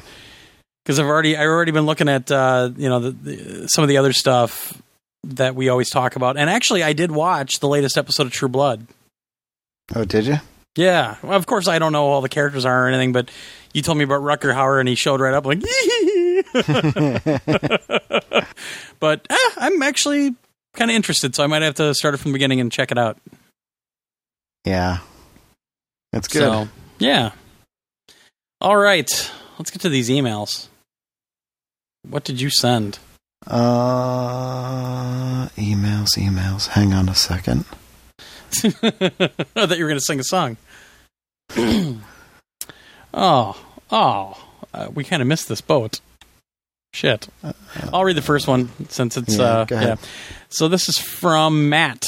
His PSN is Avrick, AVRIKK. Hey guys, it's my understanding that the PS4 has more PC-like hardware architecture relative to the PS3. Is this true? Yes. Why did Sony use the PS3 architecture as opposed to a more PC-like architecture? Well, let's just read the rest of these. Do you think the PS4 will run Bethesda games like Skyrim without the noted PS3 technical issues? All right. So, yes, it does have a lot more PC-like parts, but what Microsoft fails to admit in all of their PR quotes is the fact that Sony actually worked with AMD, and it's not just off-the-shelf PC parts. The entire bus and the entire motherboard, everything about it is still customized. So in terms of processor, video processor, and everything else, the main parts that go on the motherboard, yes, they're very PC oriented. They're x86 based processors, and they run an x86, actually an x60. What is it now? It's an x86 code base, but it'll run in an x64 memory space. So you still get the entire memory bandwidth and everything else. So, but from a developer's perspective, yes, it's very PC like. When I was talking to the Octodad guys, they said that they got their entire game for Deadliest Catch ported over to the PS4 in 4 weeks, but that was them working on it part-time. So they actually probably could have done it a lot sooner if 8 hours a day working on it to get it running. And I'm hearing that from a few other people as well. So that's where they gain the benefits of going with that direction. But it's not like they just took a PC and instead of in a big PC case, it's in a PlayStation case. It's not that at all. It's still a customized. There's actually a great interview from Mark Cerny about a month and a half ago. I think it was about a month ago. I think it came out right after E3, talking about them trying to get rid of the bottlenecks on the system. So instead of just throwing together a PC architecture where you're going to have a memory bandwidth limit because the bus only goes this speed, and you have to make sure that the clock speeds for the memory and the RAM, the memory and the CPU match up with that, and that's your bottleneck. Like, you're only going to get so fast no matter what. So they actually custom designed the motherboard and got rid of a lot of limitations. They've bypassed the cache in a lot of situations, and that's through not just how they do the hardware, but also the operating system as well. So it handles things a little bit differently. But when you're actually developing the game, you're using standard tools like C++, that sort of thing. And apparently there's even a converter, like if you create the game in DirectX 11 for the PC, it'll convert all that DirectX 11 stuff over for you pretty well. So it's not perfect. That's why it takes a few weeks to get the stuff ported from PC over to PS4, but it sounds like it's 10 times easier than it used to be. Why did Sony do the PS3 and the PS2 and the PS1 the way they did? That kind of explains it. PS1 back in the day was a very custom architecture. There was nothing like it out there. Everybody was using their own custom chips back in the day. So Sega notoriously used like a lot of Motorola chips back in the day. That's that sort of thing. But that's how Sony got into the game, for a manner of speaking. It was all custom built hardware. They're very good at hardware design. PS2 the same way. They had the Emotion engine, they called it. Custom video chip, custom processor, everything else, and that's just the way they always did it because they were so. They always waited so much on the hardware side of things. So PS3, and they've proven that actually could be a blessing with first-party games. I mean, you see first-party games like Uncharted 3 and everything else that they say time and time again the 360 can never do. But at the same time, you can't get any third-party developers to develop for the system very well because they don't want to take the time to learn it. So why did they do it? Could be arrogance. Could be the fact that they're a hardware company and that's the way they like to do things. That's why I was so impressed when they announced the PS4 that they did what they did. They had an American lead the team instead of this is a big Japanese company, and they had an American lead the team. That's a huge step forward for this company. And they went with an architecture that a lot of developers feel very comfortable with day one. That's a huge deal. But they've also built the system so that it's not just some PC and that there's actually a lot of power there that people can harness. So that's what's exciting about it. I don't know. Anything from you, Josh? Who did what now? Who did what now? Oh, huh? What? No, I mean, you pretty much covered all of it at that point. But that's what they've always done. So that's why it was so surprising that they didn't do it for the PS4, but we were all really hoping that they didn't do it for the PS4 as well. And I mean, it's going to be better in the long run for third party. Yes. And it's going to be better for the PS4 in general because third party will be up to speed much quicker. They'll be able to handle it better. And, with the acquisition of Gaikai, the whole backward compatibility thing, might not be such a big issue because if they can do what they want to do and you have the entire, now, this will obviously not include PSP unless they figure something out for that, or Vita. But you could have, conceivably, your entire PlayStation library available to you from PS1 through the PS4, streaming, at least PS1, 2, and 3, streaming through that Gaikai network setup. Well, but that's the thing. They could theoretically do PSP, and they could theoretically do Vita as well. They could. I don't see them doing Vita because they want to keep that a separate platform, but I could see them possibly doing PSP in the future, which would be badass. It really would. But yeah, if they go that route, if they can get that working and they can find a way to do it, there isn't really a way to verify, you owned Cool Borders 2 on the PS1.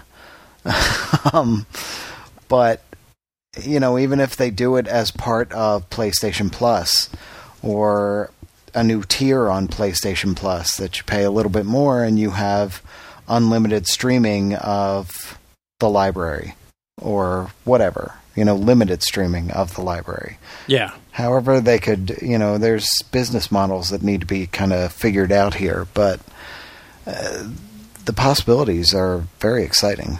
So, definitely, yeah. I can't wait.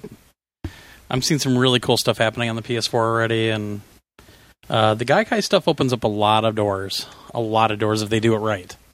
Mm-hmm. That's the biggest thing, is if they do it right. Yeah, because that's one thing that Microsoft does have. They have a lot of infrastructure. They have a lot of stuff around the world, and they're definitely set up to do a lot of stuff on the cloud. Well, and that's the thing. Like, I think that might also be why.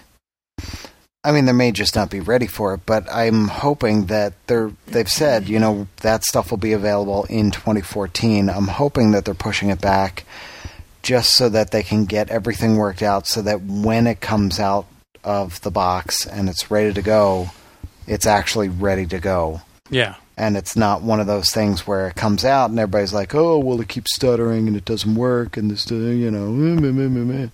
and just complaining about it because it's not quite ready for release. So I hope they just work on it a lot and just get it right so that when it does hit, everybody's just blown away by it, by how well it works and how easy it is and how good it is. Well, and that's the kind of the scary thing about the PS4's launch, is that they've already said the Gaikai stuff's really not going to start until 2014 sometime.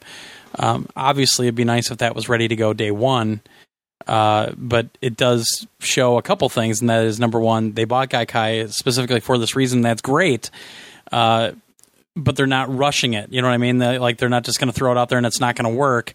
They're actually giving it some time to actually get it working, but at the same time, people are going to have this expectation when the PS4 comes out that you're going to be able to do all this stuff day one.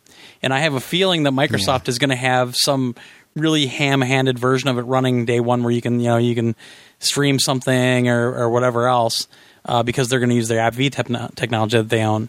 I think it's going to be a mess on both systems. And they haven't really said what we're going to get and what we're not going to get on PS4 day one. Are we still going to be able to download demos and start playing them right away? Or is the Gaikai thing that we're waiting for going to be everything? Or is it just going to be streaming old titles or something like that? So that's what I'm really curious about still. Yeah. Yeah. And then he goes on to say, also, I'll be in Milwaukee for a Brewers game this Saturday. Damn it, I didn't see this. As part of me and my brother's quest to go to all of the MLB stadiums, because he's from Oregon. Any advice on things to do? I am so sorry I missed this. Well, I mean, there's not really a lot right around Miller Park, but if you get you're not going to get this in time. He's going to be gone. Damn it. Sorry. I want to do that too. Josh and I have actually talked about that, going to a bunch of ballparks. Yeah. But if we're going to do the World Tour next year, we won't have time. Yeah. I've been to a couple in the past, which it's really exciting. It's fun to do. It is. And then you see total shitholes like Angel Stadium. Yeah. And my friends from college and we had that plan that, all right, we've been to a couple now, and we were going to do that every summer or every other summer. We were going to hit at least one or two more.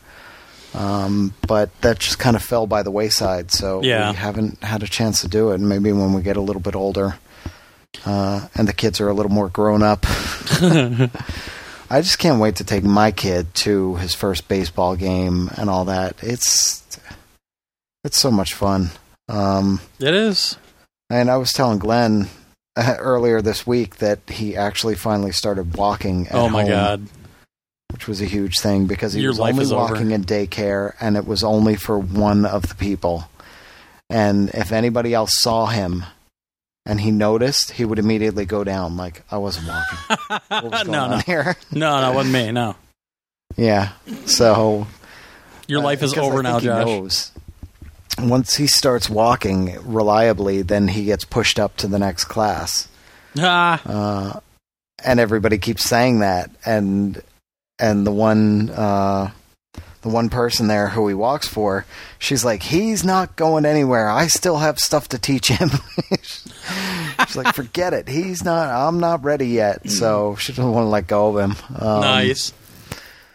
But it's cool. It's fun. He loves being outside. He loves seeing all that new stuff. So I'm dying. I'm so excited to get him down the shore and take him on the boardwalk and give him cotton candy and get him on rides. And oh boy, his mind is going to be blown by all the stuff that's down there. It could be so cool.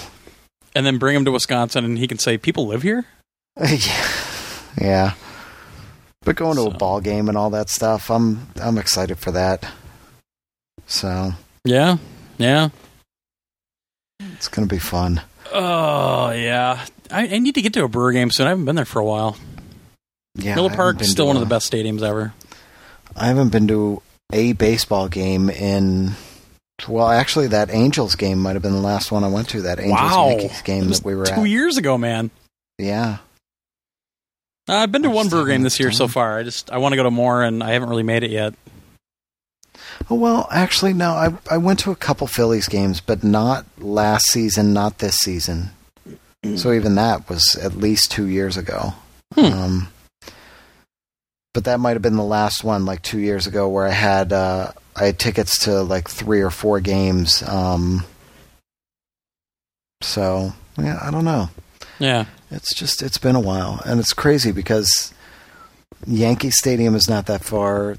The new Mets Stadium, I still haven't been to at all. Well, you have to take a second mortgage on your house to get to those stadiums. Yeah. Well, and the Philly Stadium is not that far. Baltimore is really not terribly far away. And D.C., I still haven't been. That's the funny thing. I still haven't been to Camden Yards. Wow. I went to school in Northern Virginia.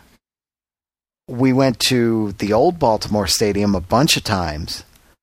And then Camden Yards opened up when we were in school. And everybody was talking about how impossible it was to get a ticket. Yeah. Because, of course, that was the first one of these new stadiums, that gave the old-timey feel to them. So I never got a ticket. We never went. And I just never got around to it. And, I mean, by the time I'm like, I should go, they're probably going to be talking about ripping it down and building a new one. Well, I mean, I live 2 hours away from it, and I still haven't been to the new Twin Stadium yet. Oh, Target Field. Yeah, I just haven't made it up there because it just hasn't worked out. So, and I really want to go. It's a beautiful stadium. Absolutely stunning stadium. I did get to see the Nationals in RFK. When they were there for the first couple of years. That had to suck. Yeah. But it was built for baseball. Yeah. It was originally built as a baseball stadium. So when they put football in there, it was weird because it didn't quite fit properly. Right. And they had soccer in there. The DC United played there for years. But it was weird because when I was in college, they were talking about the expansion, maybe we're going to expand, and they're looking all over the place, and DC was one of the ones putting in a bid, and they had configured the stadium back for baseball, and they had the big sign up in the outfield that said, it was built for baseball originally, so we have a baseball stadium good to go. We don't need to do anything. But they still went with, who did they go with? Was it Arizona and Tampa Bay or something like that at the time? I don't remember anymore. I don't even remember at this point. But it was one of the Florida teams. So. Oh, okay. It was very odd. But yeah, I haven't been to the new stadium in DC. There's a lot around here that I could get to that I just haven't had a chance to get to. Yeah. So. Yeah, me too. And I don't even have a family to hold me back, so I don't know what my problem is. Oh, wait, I keep going everywhere else. That's the problem. But where have you been? Which stadiums have you been to? Oh, God. Well, we went to the Angels one. I've been to Seattle. I've been to... Old Seattle or New Seattle? Old Seattle. Okay. Wait. Yeah, Old Seattle. I haven't been to the new one yet. Well, the Metrodome. Ugh. Obviously, Miller Park, County Stadium, Wrigley Field a few times, the new Cell. Been to Atlanta. Been to the old Jacobs Field, the old Cleveland one. Wait, was Atlanta the new one? Atlanta was the new one. It was right the year they built it for the Olympics. I was down there because we went through and we stopped for a game. Okay. Been to the Astrodome. What a shithole. Been to Coors Field because I had to go out there for work one year and sat in the seats. And I remember vividly like sitting in right field in pretty much there's like this section of like hovering high above the bleachers in right field, and I remember looking down and feeling like it's straight down, like it looked like you were going to fall about 8 stories. It was just crazy. But I had a really good time there. Coors Field's beautiful. I've been to Arizona, the new one that looks so much like Miller Park inside, and we looked it up the other day, and it's not the same firm because we thought when we were there that it was the same firm that designed Miller Park because it was so similar inside. I mean, obviously not with the pool and everything, but just the layout, and it's not. So that was weird. That might be it. Well, obviously Kauffman Stadium Royals. I mean, we used to skip, when I was in high school down there, we'd skip school and go, they used to have standing room only over in, I think, right field, and it was like $5 to get in. So we'd skip school and go to an afternoon game all the time. So Kauffman Field a lot. Yeah. That might be it. I think so. More than I've been to. Yeah. I mean, technically, I was in the new Atlanta Stadium, but it was still the Olympics, so... Oh, yeah. No, I was there... We were down there right before the Olympics were going to happen, like a few months before it was going to happen, and then I went through again. So I went by and we saw it and everything, and I'm like, God, I want to go see a game there. And we went through a year later. I think a friend of mine was living in Florida or something. I went down and we stopped for a game after the Olympics because then it became the baseball stadium for the Braves. Yeah. And I remember it was just kind of a funny side note when we were down there and they were getting ready for the Olympics in town because my friend's fiance worked at Coca-Cola, obviously, huge complex down there. And he was telling us that like all the cops and everything were like rounding up all the homeless people and running them out of town because the Olympics were coming. It was just weird, like how they were talking about it. And you would drive around the city because we were down in Atlanta for like a day and a half before we headed down to Florida, down to Orlando. And we would like see this, like we would see them picking up people and putting them in a van. It wasn't like a cop van. It was just like this like bus. And they were basically running them out to the edge of town. It was weird. So yeah, that's something in my head that I'll never forget. Just and going, I think it was called Bucktown or Buckhead or something like that. Buckhead, yeah. And we ate at the 5 and 10 or something like that, or the nickel and dime or the dime. I don't remember. That was years ago. But at the stadium, on the way in, if you had anything but Coke products, they took it away from you. Oh, jeez. If you had Pepsi products in your hand, they'd take it away from you. But Coke, they didn't care. They'd let you right in. Because, I mean, this is Coke's backyard. This is where they are. I mean, you go to the underground and they have that the tour there. And, I mean, it's all Coke everywhere you go in Atlanta. Yeah. They could not have that on TV at the Olympics. They wouldn't let anything be seen but Coke products. They were very adamant about that. It was crazy. It's funny too. When I was at Coors Field, and I don't know why I get on these jags every now and then, but because I understand it. I mean, any stadium you go to, football, baseball, whatever, you're going to pay a shitload for food and drinks and everything else because apparently that's how they make all their money. All right. But we were at Coors Field. There's a Coors brewery at Coors Field. And you're still paying $7 a beer. Of course. It's not like it's transportation costs. I mean, I think they pipe it up right from the brewery. Mm-hmm. And I just got on this big jag about it. I'm like, what? Wait a second. Come on. The brewery's right here. I go to breweries, I get a free taste. What the hell's going on?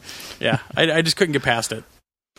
But it is a beautiful stadium. Actually, I hope it's still there. I would like to go back to Denver someday because there was a bunch of bars across the street from Coors Stadium because it's kind of right downtown and they revitalized the whole downtown. And I think I was there, I want to say I was there in around 99, 2000, probably 99 or 2000. And there was a bar across the street, really fun place, and you could actually go up on the rooftop and sit up there and, drink up there and everything. It was right across the street from the field, like at home plate. So it was right at the entrance. You could see everybody walking in and everything. It was really, really cool. So I had a really good time at that game. I like that stadium.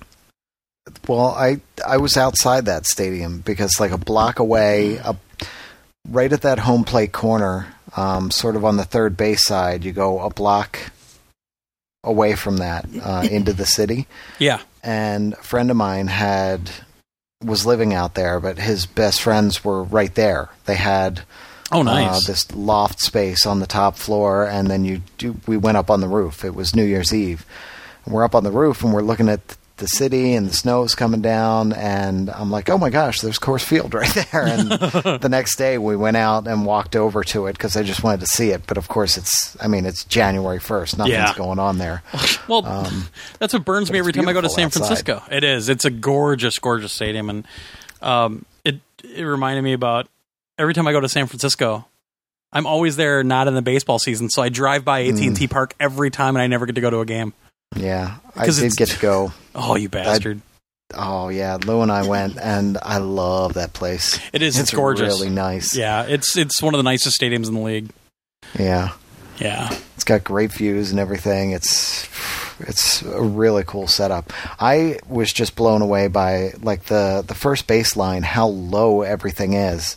Because I'm used to, higher sections and rows of seating and everything, and you look down the first baseline and right there by essentially the fence, the right field fence, there's so few seats out there. It's crazy. Yeah. It's just the way the place is built, but it's really kind of cool. Yeah, they did a nice job shoehorning that stadium into the space they did. had. They really did. Because it's seriously, it's right on the street. Like you drive right. It's almost like Wrigley, where it's just on a city block. Essentially, it's just a really big city block. Yeah, yeah. It's because when we went to GDC, we drove by it every day to get to over to the W and park over in that area by the Moscone Center and everything. So I got to see it quite a bit. Man, yeah. I want to go to a game there. It's a cool place. And between that and Pittsburgh's new stadium is just gorgeous. Yeah. And damn it. We did the tour there and everything. Now I want to go to all these. Damn it. Yeah. See, Pittsburgh was cool because we stayed at the hotel, like when they show that view looking across the water, and right across the bridge there, on the left-hand side, there's this building with this huge arch. And that was the hotel we were staying in. Oh, cool. So we were able to just walk right across the bridge and we're at the game. But we were there for a couple of days and, got to see downtown Pittsburgh. We walked over to the football stadium, which looks great from the outside and everything. Oh, cool. It was really nice. And that's probably between San Francisco and Pittsburgh. Those are two of my favorites in the league right now. They're just gorgeous stadiums. So what we're saying is people need to buy more stuff on the Amazon link so that Josh and I can do a tour of all the stadiums next year for MLB 14 The Show. Absolutely. We'll do a cross promotion with the San Diego studios on that. Actually, yeah, they'll pay us to go take pictures of every single stadium in the league. Yeah. Anyway, all right. Enough of that tangent stuff. Did I even load it? I did load it. We talked about baseball stadiums for an hour. Yeah, and it's, second half of the season's just starting, and my Brewers are just in the toilet and have no chance of getting out of it, so I have to try to think of some things to talk about baseball-wise that'll make me happy. Yeah, the Phillies, they're limping along. Like, they give you that hope, like, well, they could still make it, but I don't know. Just making it one of those things where... Do we keep the guys? Do we sell the guys off? What are we going to do at this point? Because nobody knows. They just don't know if they have enough to make that push and at least make the wild card spot or not. Yeah, I'm not even... Nobody in Milwaukee, nobody in Wisconsin expects anything from the Brewers this year. Everybody's hurt and... yeah. Well, what's cool is Pittsburgh finally... they look like they're built to make it this year. In the past couple of years, they've been in the same position and collapsed, but they actually have a really good bullpen this year. Right. And they might be able to pull it off and make the playoffs, which would be cool because back in the 70s, Pittsburgh was a powerhouse, and they've just been terrible ever since. Yep. So it'll be cool. I like they're the underdog. They're the small market team that's never going to get or keep those big name players because they just can't afford them. But they've been drafting really smartly and making really smart trades, and they're in a position where they should make the playoffs this year, which would be really cool. Oh, now you jinxed them. Nah, because you know what? It's they're in the same division as St. Louis, aren't they? Yes, I think. Yeah. Yeah. Fuck St. Louis. I'm sorry. It's really funny. Like, I should hate St. Louis. Win. Yeah, I should hate them because, I was in Kansas City when the Royals played St. Louis on the I-80 or the I-70 I-70 series, and the St. Louis Cardinals won that one. And there's always this big rivalry with the Brewers and the Cardinals. But anytime I've gone to a Brewers game where the Cardinals are playing down at Miller Park, it's always been a blast. Like, the St. Louis fans are, on average, always awesome to watch a game with. We've had such a great time with them. Whereas you get, like, Chicago Cubs fans, and they're just Jags. Well, yeah. The team hasn't won anything in, 100 and they how many years? They can't win the World Series. I'm going to play a clip. There's an exact clip I'm playing at the end of the show about this, but they can't win the World Series. They'll lose their mystique. At that point, they're just another baseball team. Well, yeah, and that was the thing with Boston. They were the futility of Boston, and then the curse. Yeah. But when I worked in Illinois, I went to a lot of games at Wrigley Field with, like, coworkers. We'd do, like, little company trips and everything. And I don't know how many times I wanted to scream at the fans when Sosa was. I think I told that story once where Mark Grace was having, like, a 4-for-4 game. He was just awesome, and he hit after Sosa. Sosa went 0 for, missed the cutoff man like 4 or 5 times, was swinging at everything, was playing like absolute crap like he always did. And this guy and his kid were in front of me, and Sosa struck out his last up, like in the 8th inning. And Grace was coming up, and the dad actually said to his kid, "Well, might as well leave. Sosa's not going to hit again." I just went ballistic. Like, are you kidding me? Grace is having the game of his life right now. He's having a great game, and you're going to leave because Sammy's not going to hit a home run? Really? That's what you're teaching your kid? Oh, yeah. I'll never understand leaving a game early. Me neither. Game. Yeah, I stay at all the Packer games. I stay at the Brewer games. I don't leave games early. I can't. I mean, throwing Pittsburgh back in there, the Pirates were playing the Phillies in the 80s or 90s. I forget when it was. And the Phillies went up something, or the Pirates went up something like 13-0 in the first inning. And the TV guy said, if the Pirates lose this game, I'm walking back to Pittsburgh. Well, they lost. Get your tennis shoes. Yep. And he came back to Philly like a couple months later when they had, a couple days off or something. Yeah. And he walked all the way back to Pittsburgh. He did it for charity. He turned it into a whole thing. But yeah, he's like, never again. He's like, I'm never saying anything like that again. I'm just going to let the game unfold as it does. Yeah. Oh, that's great. So where are we? Email 2. 2 of 4. Here we go. Jeez. All right. This one is from Rue. And this isn't anything like any question or anything, but I thought it was pretty cool. Hey guys, I'm a relatively new listener. Started listening to the podcast this year. Great stuff. We're sorry. Way more informative and insightful and mature than that Beyond podcast. Well, thank you. It's opinions. Everybody's got their own opinions. I can't believe that anybody would call us mature, though. I know. So that either means that the IGM podcast is really immature, and we're just mature by comparison, or he's just saying mature because we're old dudes. I think that's what it is. He's talking Golden Girls mature.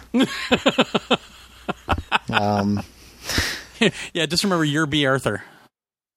Yeah, no. I want to be whichever one was getting some all the time. We know you're not, though. You're married. That's true. No, wait a minute. Hey, wait a minute. All right, so I'm the guy who ordered the expensive shave stuff a few weeks ago. Nice. Anyway, thanks for getting me into Todd and the Book of Pure Evil. Nice. That shit is hysterical and a great find. Thanks again.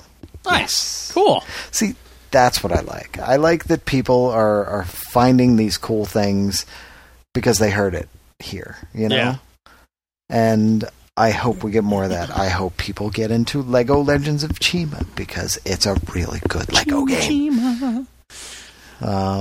But yeah, it's cool. I'm glad that somebody else has picked up on that and is enjoying Todd and the Book of Pure Evil. Nice. All right.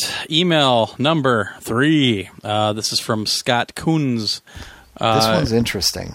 He goes by, Reese3060. So RESE 3060. So spam him. First time emailer, I just thought I would let you guys know what happened to me because I have not heard any podcasts talk about this issue. I had my home broken into and all of my hard copies of PS3, Xbox, 3DS, PSP games stolen along with the corresponding systems. That fucking sucks. Yeah, based on this, I have decided to buy digital copies of games going forward due to the fact that a digital copy can't really be stolen since they are tied to your account. Just wondering if you guys choose hard copies or digital copies of your games. Well, since people know where I live and they might listen to this podcast, I just do nothing but digital copies, even of old Atari 2600 games now. I think if you listen to the podcast even a couple of years ago when Josh started, he and I have always been really staunch about I'd rather have it as a physical copy. Yeah. I've lightened up on that a little bit, but I still personally have not bought any, like BioShock Infinite. I didn't buy it digital. I bought it physical. So I'm still probably that old school. I need it in my hand. But I have bought a lot of digital games. Yeah, me too. I haven't bought any game. Like, if it was available on disc, I didn't go and buy it on the PSN. I got the disc, and maybe if it went on sale, like Sorcery at $5, which I haven't picked up yet, but a lot of those things that were super cheap, I did pick up just to have the digital copy. Yeah. It's an interesting point that he makes, you know, that they can't really be stolen at that point. But, you know, that's a facet. That's just a sort of another look at that side of the argument that really hadn't been thought about. There's always that concern that I have that, you know, your hard drive crashes and they've turned off the servers and now it's all gone and you can't play any of it. Right. There's also the fact that I like having those physical copies because if those servers ever get turned off, I know I can just put the disc in and play it. Yeah. I can do that with all my old games. And that was my biggest fear with the Xbox One. They said, well, you can't play the game unless it checks in. Well, when you turn off that check-in system in 7, 8, 9, 10 years because you moved on to a next Xbox, well, then what happens? Yeah. Nobody can ever play a game on the Xbox One again. It's just impossible. Yeah. I mean, they would probably shut off that system at that point, like they've just shown they can do. But, it's one of those things. We're older, and we're used to having those physical copies. And we like having those physical copies. I mean, that's what MGC is all about, those old games. And just having that physical copy in your hands, because you know what? You can get that. You can get that old Atari game. You can get that old ColecoVision game. Yeah. You can get even a PS2 game, and as long as you have the system, you can just throw it in and play it. Which is funny because about anything. I just found another used game place down in Madison. So I went a couple days ago. I went in, and I think it's the same company as the one over by my buddy Paul's house, but they had a ton of Super Nintendo games I want. I think they have 6 that I want. So I wanted to start doing game school and everything anyway, so I'm bringing my Super Nintendo and the capture equipment with me this week. Nintendo Chalmers? Super Nintendo Chalmers! If the internet is good enough at the new motel I'm staying at, I think I might do a game school, because they had a couple of games that were actually kind of hard to find. I didn't pick them up yet. I'm going to go get them, because there's not going to be a run on Super Nintendo games all of a sudden, except for the people listening to this from Madison that are now going to buy them and sell them to me for double the price. But I found a couple of my favorite old games that I forgot about, like Top Gear, which is a fantastic racing game for the SNES, and a couple baseball games, Super Baseball Simulator 1000, and another baseball game as well. So it's funny when we talk about that, because I'm always scouring all these stores, and there's just something about that, for me at least. I think for some of us older gamers, that it's like going to the comic store, it's like going to the movie store, it's like going to the music store. Like, especially if you start collecting records, like a lot of my friends have got to that point now where they're collecting records again, and they've been going to music stores and just trying to find that one thing that you're looking for, and that you paint over a list on a spreadsheet that you load onto your phone, so you always have that list with you at all times, just in case you get somewhere that has game. Oh, do they have something I need? That's my list. Yeah, I have this extensive thing on my Google Drive, a spreadsheet that I pull up on my phone, and I can look through it and see what I want. And I actually have prices next to it to say, like, this is the average price for it, and all kind. I've spent hours on that.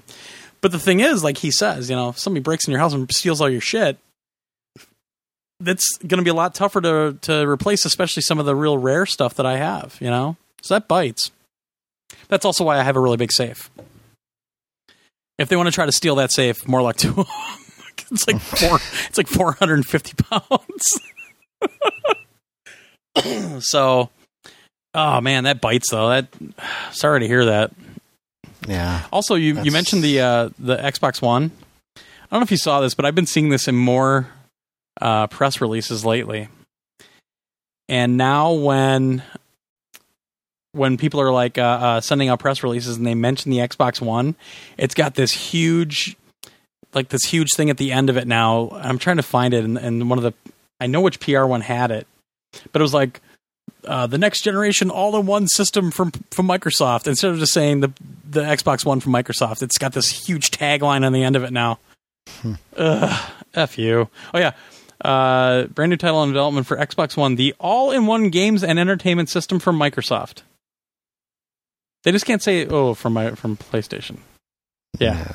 No. Anyway, sorry, we just noticed that the other day. So anyway, number 4 is that's yours. I just read. Did you just read? I thought I just read that. Did I? Wait a minute. Yeah, I read it because it was about the stolen stuff, and I said that's fucking bullshit. Oh yeah, it is. Huh. Yeah. All right. So number 4 is from Ray Luca. Hi, Ray Luca. He says, great podcast listener since the days with Sega Mark. Poor man. Happy to support the Amazon Link program. Yay. Sweet. I'm so glad you have included Spaniard Amazon store link. That's right, buddy. Wait, did anybody buy anything on the Spanish one? I didn't check. You read, I'll look. Okay. I am interested in purchasing a Region B Blu-ray of The Walking Dead, which has Castellano and English dubbed audio in it. Will it play on my PS3, PS4? No. Set to... I think something got deleted here. Set to Panasonic Blu-ray player. I think set to something, or my Panasonic Blu-ray player. Not sure. Yeah. Thanks, Glenn Torgo from Caesar, Ray Luca PSN, in 78-degree El Segundo, California. Because it's been so brutally hot here this week. Yeah, answer my email, and I'll drink an ice-cold Corona for you and Josh. Mariachi in the background. Corona? I wouldn't do that to somebody. Yes, you would. If you have a Region 1 player, Region 2 won't work on it. It's just Region 1 covers so much. Well, Region A. Oh, yeah. Sorry, I'm trying to log on to our Spanish Amazon thing. Because I haven't checked this one. This is like one of the few ones I haven't checked. All right, let's see here. Nobody has ordered anything on that one, so I don't know what he's talking about. Well, he says he wants to. Oh, we've had 34 clicks. He said he's interested in purchasing. Ah. So that's the question. I mean, I don't know. If it's different regions, it won't work. Yeah, I don't know that you can... Like on the Panasonic Blu-ray player, you might be able to change it. I don't think they do that anymore. The PS3, I don't think you can. No, you can't change the region. But I mean, the Blu-ray has a wider region than DVD ever did. That's the whole thing about it. Well, yeah, but at the same point, like the disc is B, then no, it's not going to work. The big thing with the Region A was that North America is also part of Japan. Right. Which was the big thing, because all these people in North America were screaming about DVDs, that they wanted to import all this anime, and none of it worked, and blah, blah, blah. So they were pirating it, and they said, okay, enough of that. Here, Japan, America, play together. Have fun. So, yeah. Where it's really region-free is with games. That's where it's region-free. Yeah. Yeah. So, UK going strong. See, now you got me in this jag where I'm looking at all the stores. Oh, jeez. Damn it. All right. I'll sign out. Okay. Anyway. Yeah, I would assume it's not going to work now. Final answer. All right, then. All right, then. Let's see here. Mariachi in the background. That would rule. So it would sound something like this. Yeah, we haven't had this in a long time. I just wanted to hear it.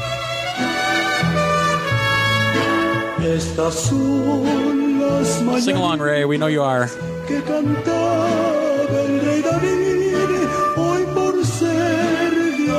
Okay, I just had to hear that.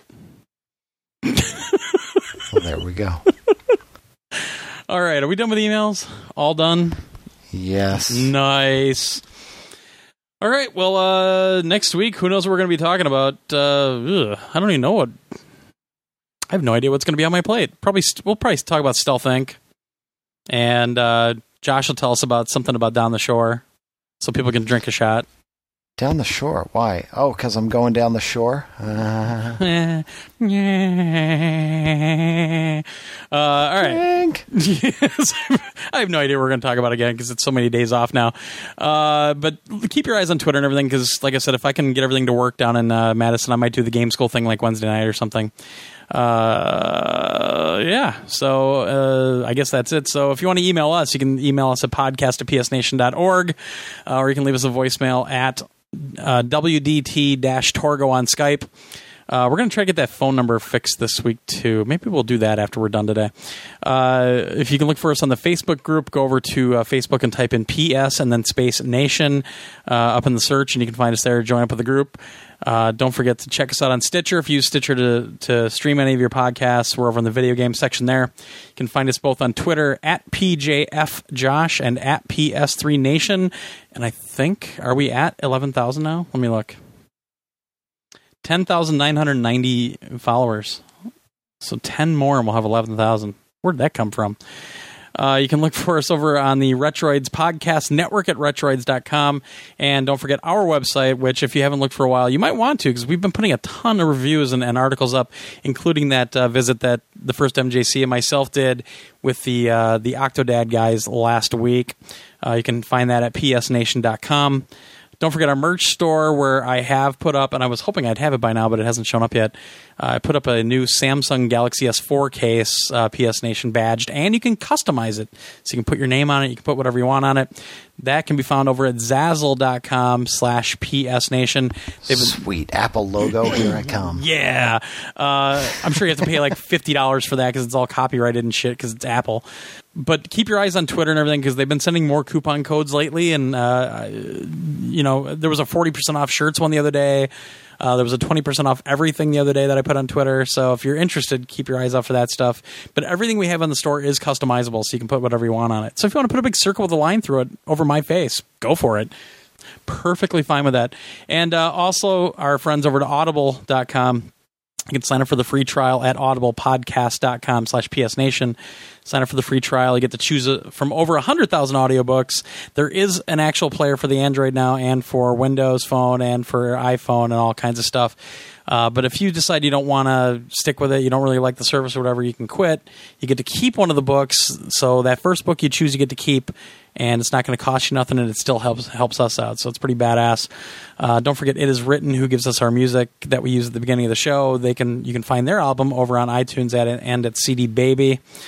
I think that might be it. By the way, they just announced at Comic-Con Zack Snyder directing the next Superman movie, and Batman's going to be in it as well, coming out in 2015. Apparently it's based on Frank Miller's The Dark Knight Returns. Holy fuck. Because the animated ones are so good. I can't wait to see live action. Oh my god! Anyway. Yeah. Shut your whore mouth. All right. We're going to get out of here. You have fun. Where are you going again, Josh? Huh? Nowhere? I thought you were taking a trip tomorrow. No. Oh. You're just going to leave those people sober. All right. Well, we will talk Down to you. The shore. Woo, drink. We'll talk to you next week. Have a great one. Get out there, play some games. We'll talk to you soon. It's raining men. Hallelujah, it's raining men. Amen. Boys and girls, Mr. Cub, Steve Zabin. Morning, Steven! Good morning, boys. Hey. How's everything on the north side today? The far north side, the very north side. So north side, it's the south side of something else. Go ahead and introduce your special guest this morning, Steve. Oh, it would be none other than your good friend and my good friend and a damn fine baseball writer, Drew Olson. Morning, Drew. Nice to have Good you morning, here. boys. Good morning, Steve. Well, look, Cub Drew fans, doesn't like I to do horn- not want you to feel sad today. I want you to rejoice and embrace the fact that you maintained something precious last night. You maintained who you are, your identity, your raison d'etre as Cub fans. You are losers. Okay? You may talk about a curse, you may talk about all this other stuff, but the bottom line is you and your team were born to lose, and to lose in spectacular fashion. And by golly, you did it again last night. And I got to say, Bob, I wanted to call you late last night. I know you were already in bed, though. I was up for the whole thing. I stayed up you I did? stayed up for all the post game and everything, Steve. I watched it all. You know what was so precious about last night?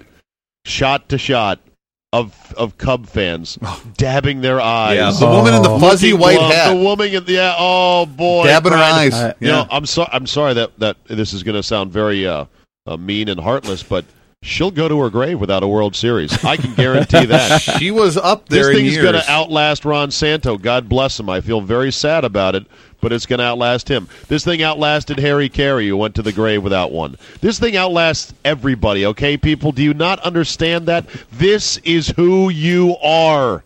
Do not run from it. Do not mourn the fact. Embrace it.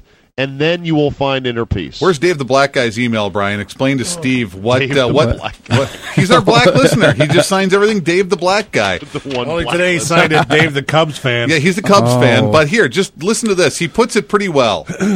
Let's see. Where The to vessel begin? part. The vessel about Steve Bartman. Anyway, it's a roller coaster ride where all the Cubs fans know how the ride is going to an end. It always comes to a screeching halt. It wasn't the fans' fault they lost. This poor man was just the vessel that fate had chosen to use to visit its latest and most outrageous hurt on Cubs fans. He was a cosmic pawn. Had he not done it, someone else would have. It was destiny. Yeah. Had it not been him, it would have been an umpire. It was the starter's pistol shot for all the furies of the sports gods to come riding into Wrigley on their steeds of vengeance. Steeds of vengeance. Gonzalez, Bobble, Pryor, Farnsworth, it doesn't matter. They were meant to lose. They never had a chance. They did. That's true. And this what is you from said. a Cub fan. 3-1, 3-0 in the 8th inning, 5 outs to go, and they never had a chance. Yeah, they never had a My prayer. ass. They'll never have a better chance. Yeah, exactly. See, here's the. I went back and I made some notes about how we should have seen this coming. I mean, I saw it coming late when I started telling you guys on Monday something doesn't smell right, and I was mentioning all the indicators of the assumed victory just because they were up 3-1 at the time and going Destiny back. on hold, all the stuff ESPN was doing. All that stuff. I caught it late, but I went back earlier. I said, you know what? They've been sticking their thumb in the eye of the gods for a long time, and we should have noticed this. Let's go back to late 2002 when the Cubs decide, well, we got a good idea. Let's sue the people who are having fans watch the games from rooftops. The Cubs CEO saying that what they were engaging in was copyright infringement because the game is copyrighted, so you're only allowed to watch if you pay for a license. The Cubs brass said, quote, it's unfair for the operators to make millions of dollars a year in these apartments without giving something back to the team. Yeah. Now, Then we- They wanted Steve, their cut. Steve, you're missing one part of that story. It gets worse. Go back a little further. In order to screw those rooftop proprietors, They erect phony windscreens to block their barriers. view under the guise of 9/11 security. Exactly. For the terrorists, Because- we have to Right. secure They- our bleachers. Right. The Cubs and the Tribune Company were willing to disfigure their own gem of a ballpark to put grotesque windscreens up just so they could try to stick it to a couple hundred people that are watching the games from afar. I mean, the view from those apartments, I've never been in one, but I've seen the shot from TV. It's not a money view. No. It's an atmospheric thing, okay? No. And it adds to the ambiance of the park. Exactly. Anyway, we go If on. those were like good seats, new ballparks would be built with that sort of thing. You know, Well, that sort of accoutrement. You know, They stole the Monster now has seats atop it, and those are actually really good seats. you know, outside the Fenway. Miller Park and the big window in the outfield, there'd be a with the moat, roof closed, it'd and be then hard like to a see. fake street, and then a bunch The of building like, with kind of like bleachers. TV set kind of buildings. We fast forward to I believe April of this year, in which the Cubs again decide, how can we ratchet up being complete a-holes? And they decide, I got an idea. Let's charge little Johnny and Susie $6 to stroll onto Waveland or Sheffield during the game. A plan that I believe, Drew, was quickly abandoned when people got wind of it and said, are you crazy? This is not Stalinist Russia. You can't charge people for standing on a public street. Yeah, let's do Michigan Avenue. If you want to walk between Water Tower Place and the Marriott, Between 5 and 10 p.m. You gotta pay us. You can do it It's a free country. You can do No. it. It's going to cost you 6 clams. May 1st, 2003, this story comes to light. The Cubs' practice of creative accounting, allowing them to scalp their own tickets Their to own fans tickets. for as high as 33 times face value, apparently is going to translate into a bookkeeping trick that cheats all other baseball teams out of their fair share of Cubs ticket revenues. You know, said a high-ranking official from one team after hearing the details, Major League Baseball is going to be very interested in this. So you see the pattern. Poke, poke, jabbing in the eye of the gods. June 3rd, Sammy Sosa, first inning against the Tampa Bay Devil Rays, goes to bat splinters. It's chock full of wine stoppers. He'd come into the game 2 for 15 in his 3 games prior to coming off the DL. Had a 5 strikeout game against Houston. After being caught red-handed, what does he say? Hey, you know what? I got caught. No, he says, oh, that was my BP bat, which for some reason has cork, yet didn't explain why he would cork a BP bat. Even though it, by the way, was a different color than his usual stick, Sammy got an 8-game suspension, then, of course, promptly complained that it was too much, then conveniently filed his appeal the Friday before a 3-game interleague set against who? The Yankees. The Yankees, you know, that World Series matchup that was supposed to be, but didn't happen. July 5th on Saturday, in another pregame talk with reporters, Dusty Baker, in a moment of foot-in-mouth syndrome, said, we're brought over here for the heat. Isn't that history? Your skin color is more conducive to heat than it is to lighter-skinned people. I don't see brothers running around burnt, unquote. You know what, Dusty? I don't see Cubs running around in the World Series either. And Baker makes no apology. Then we fast forward to the NLCS, up 3-1 in the series, having hammered the Marlins 8-3. Sammy Sosa, quote, we're trying to do our job so we don't have to hear about 95 years of being a loser. Now when you hear about the Cubs, they'll hear about something else. Unquote. Following soon. Game 4. Wrong, Sammy. You're right on one front. They'll hear about something else. Oh, it's something else. But you're not going to believe it. Then they walk out to Game 5. Stunned, by the way, Drew, that they actually have to play the game. The field had been raked. The chalked lines had put out instead of a victory podium for the Cubbies. They said, whoa, what is this? Marlins go out and 2-hit them behind Josh Beckett, who buzzed and irritated Sammy Sosa like, hey, are you throwing at me? Don't you know? We're going to the World Series. Quick blurb in the ESPN.com write-up, and I quote, the Cubs had already made arrangements with the Marlins to use champagne chilling in the Florida clubhouse for a celebration, if necessary. It wasn't. ESPN that night, Linda Cohn teasing SportsCenter, saying things like, and I remember it distinctly, quote, destiny delayed for the Cubbies. Stuart Scott, the Cubs will have to wait at least one more day to erase their long World Series drought. Oh no.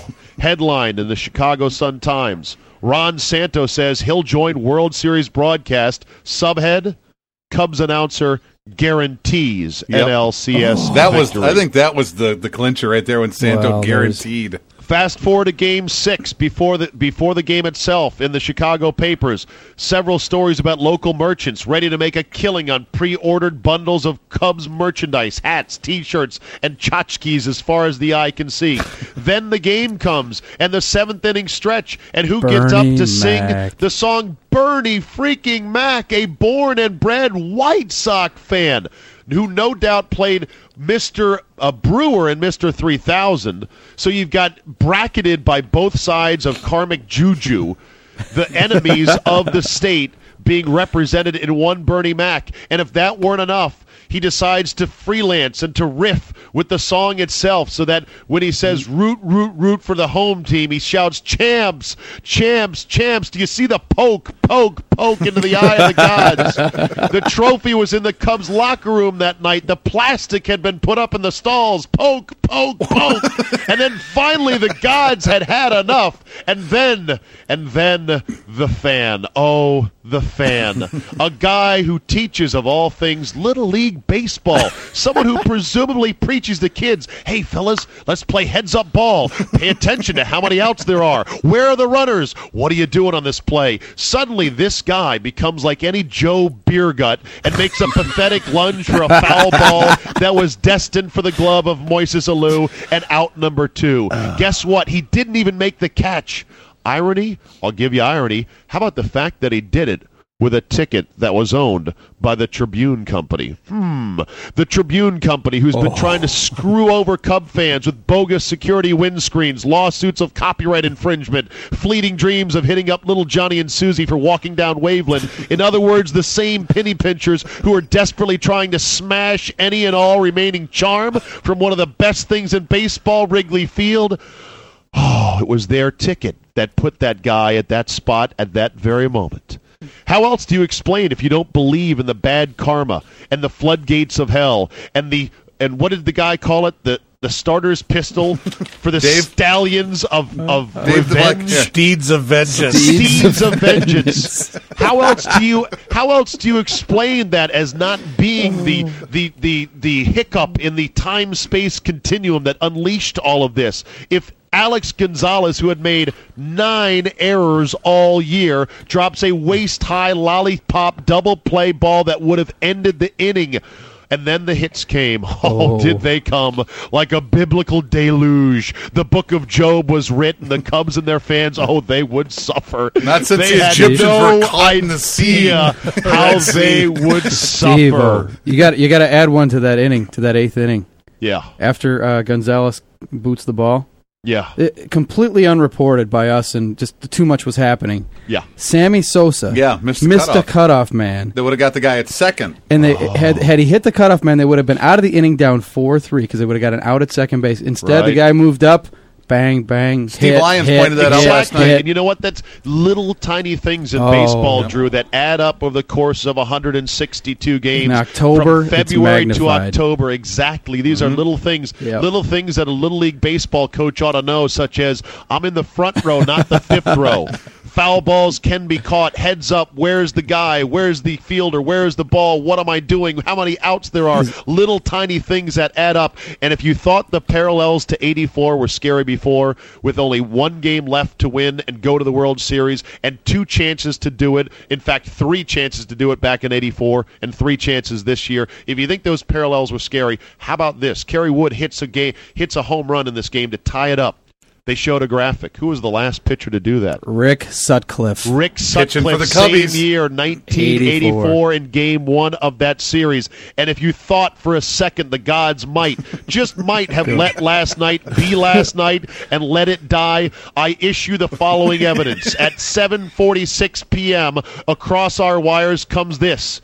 Idiot fan issues statement. Broken heart Cubs fan. Let's root. Not long after the gods had said, statement? I've got your statement. When another foul ball, frighteningly, eerily similar, lands almost to the exact same spot where the guy was last night, no more than 15 minutes later. And they look at that spot, and Fox on the TV circles the people who are there from last night. That guy, and that woman, and who's missing. That was the gods of baseball saying, I'm going to put a foul ball in the same spot so people can see. Here is the man who has been banished from the Garden of Eden. He's not here. And neither will your team be here tomorrow. Don't tell me the gods were not angry. Don't tell me they didn't exact their revenge. And don't tell me it wasn't that guy's fault, because it was.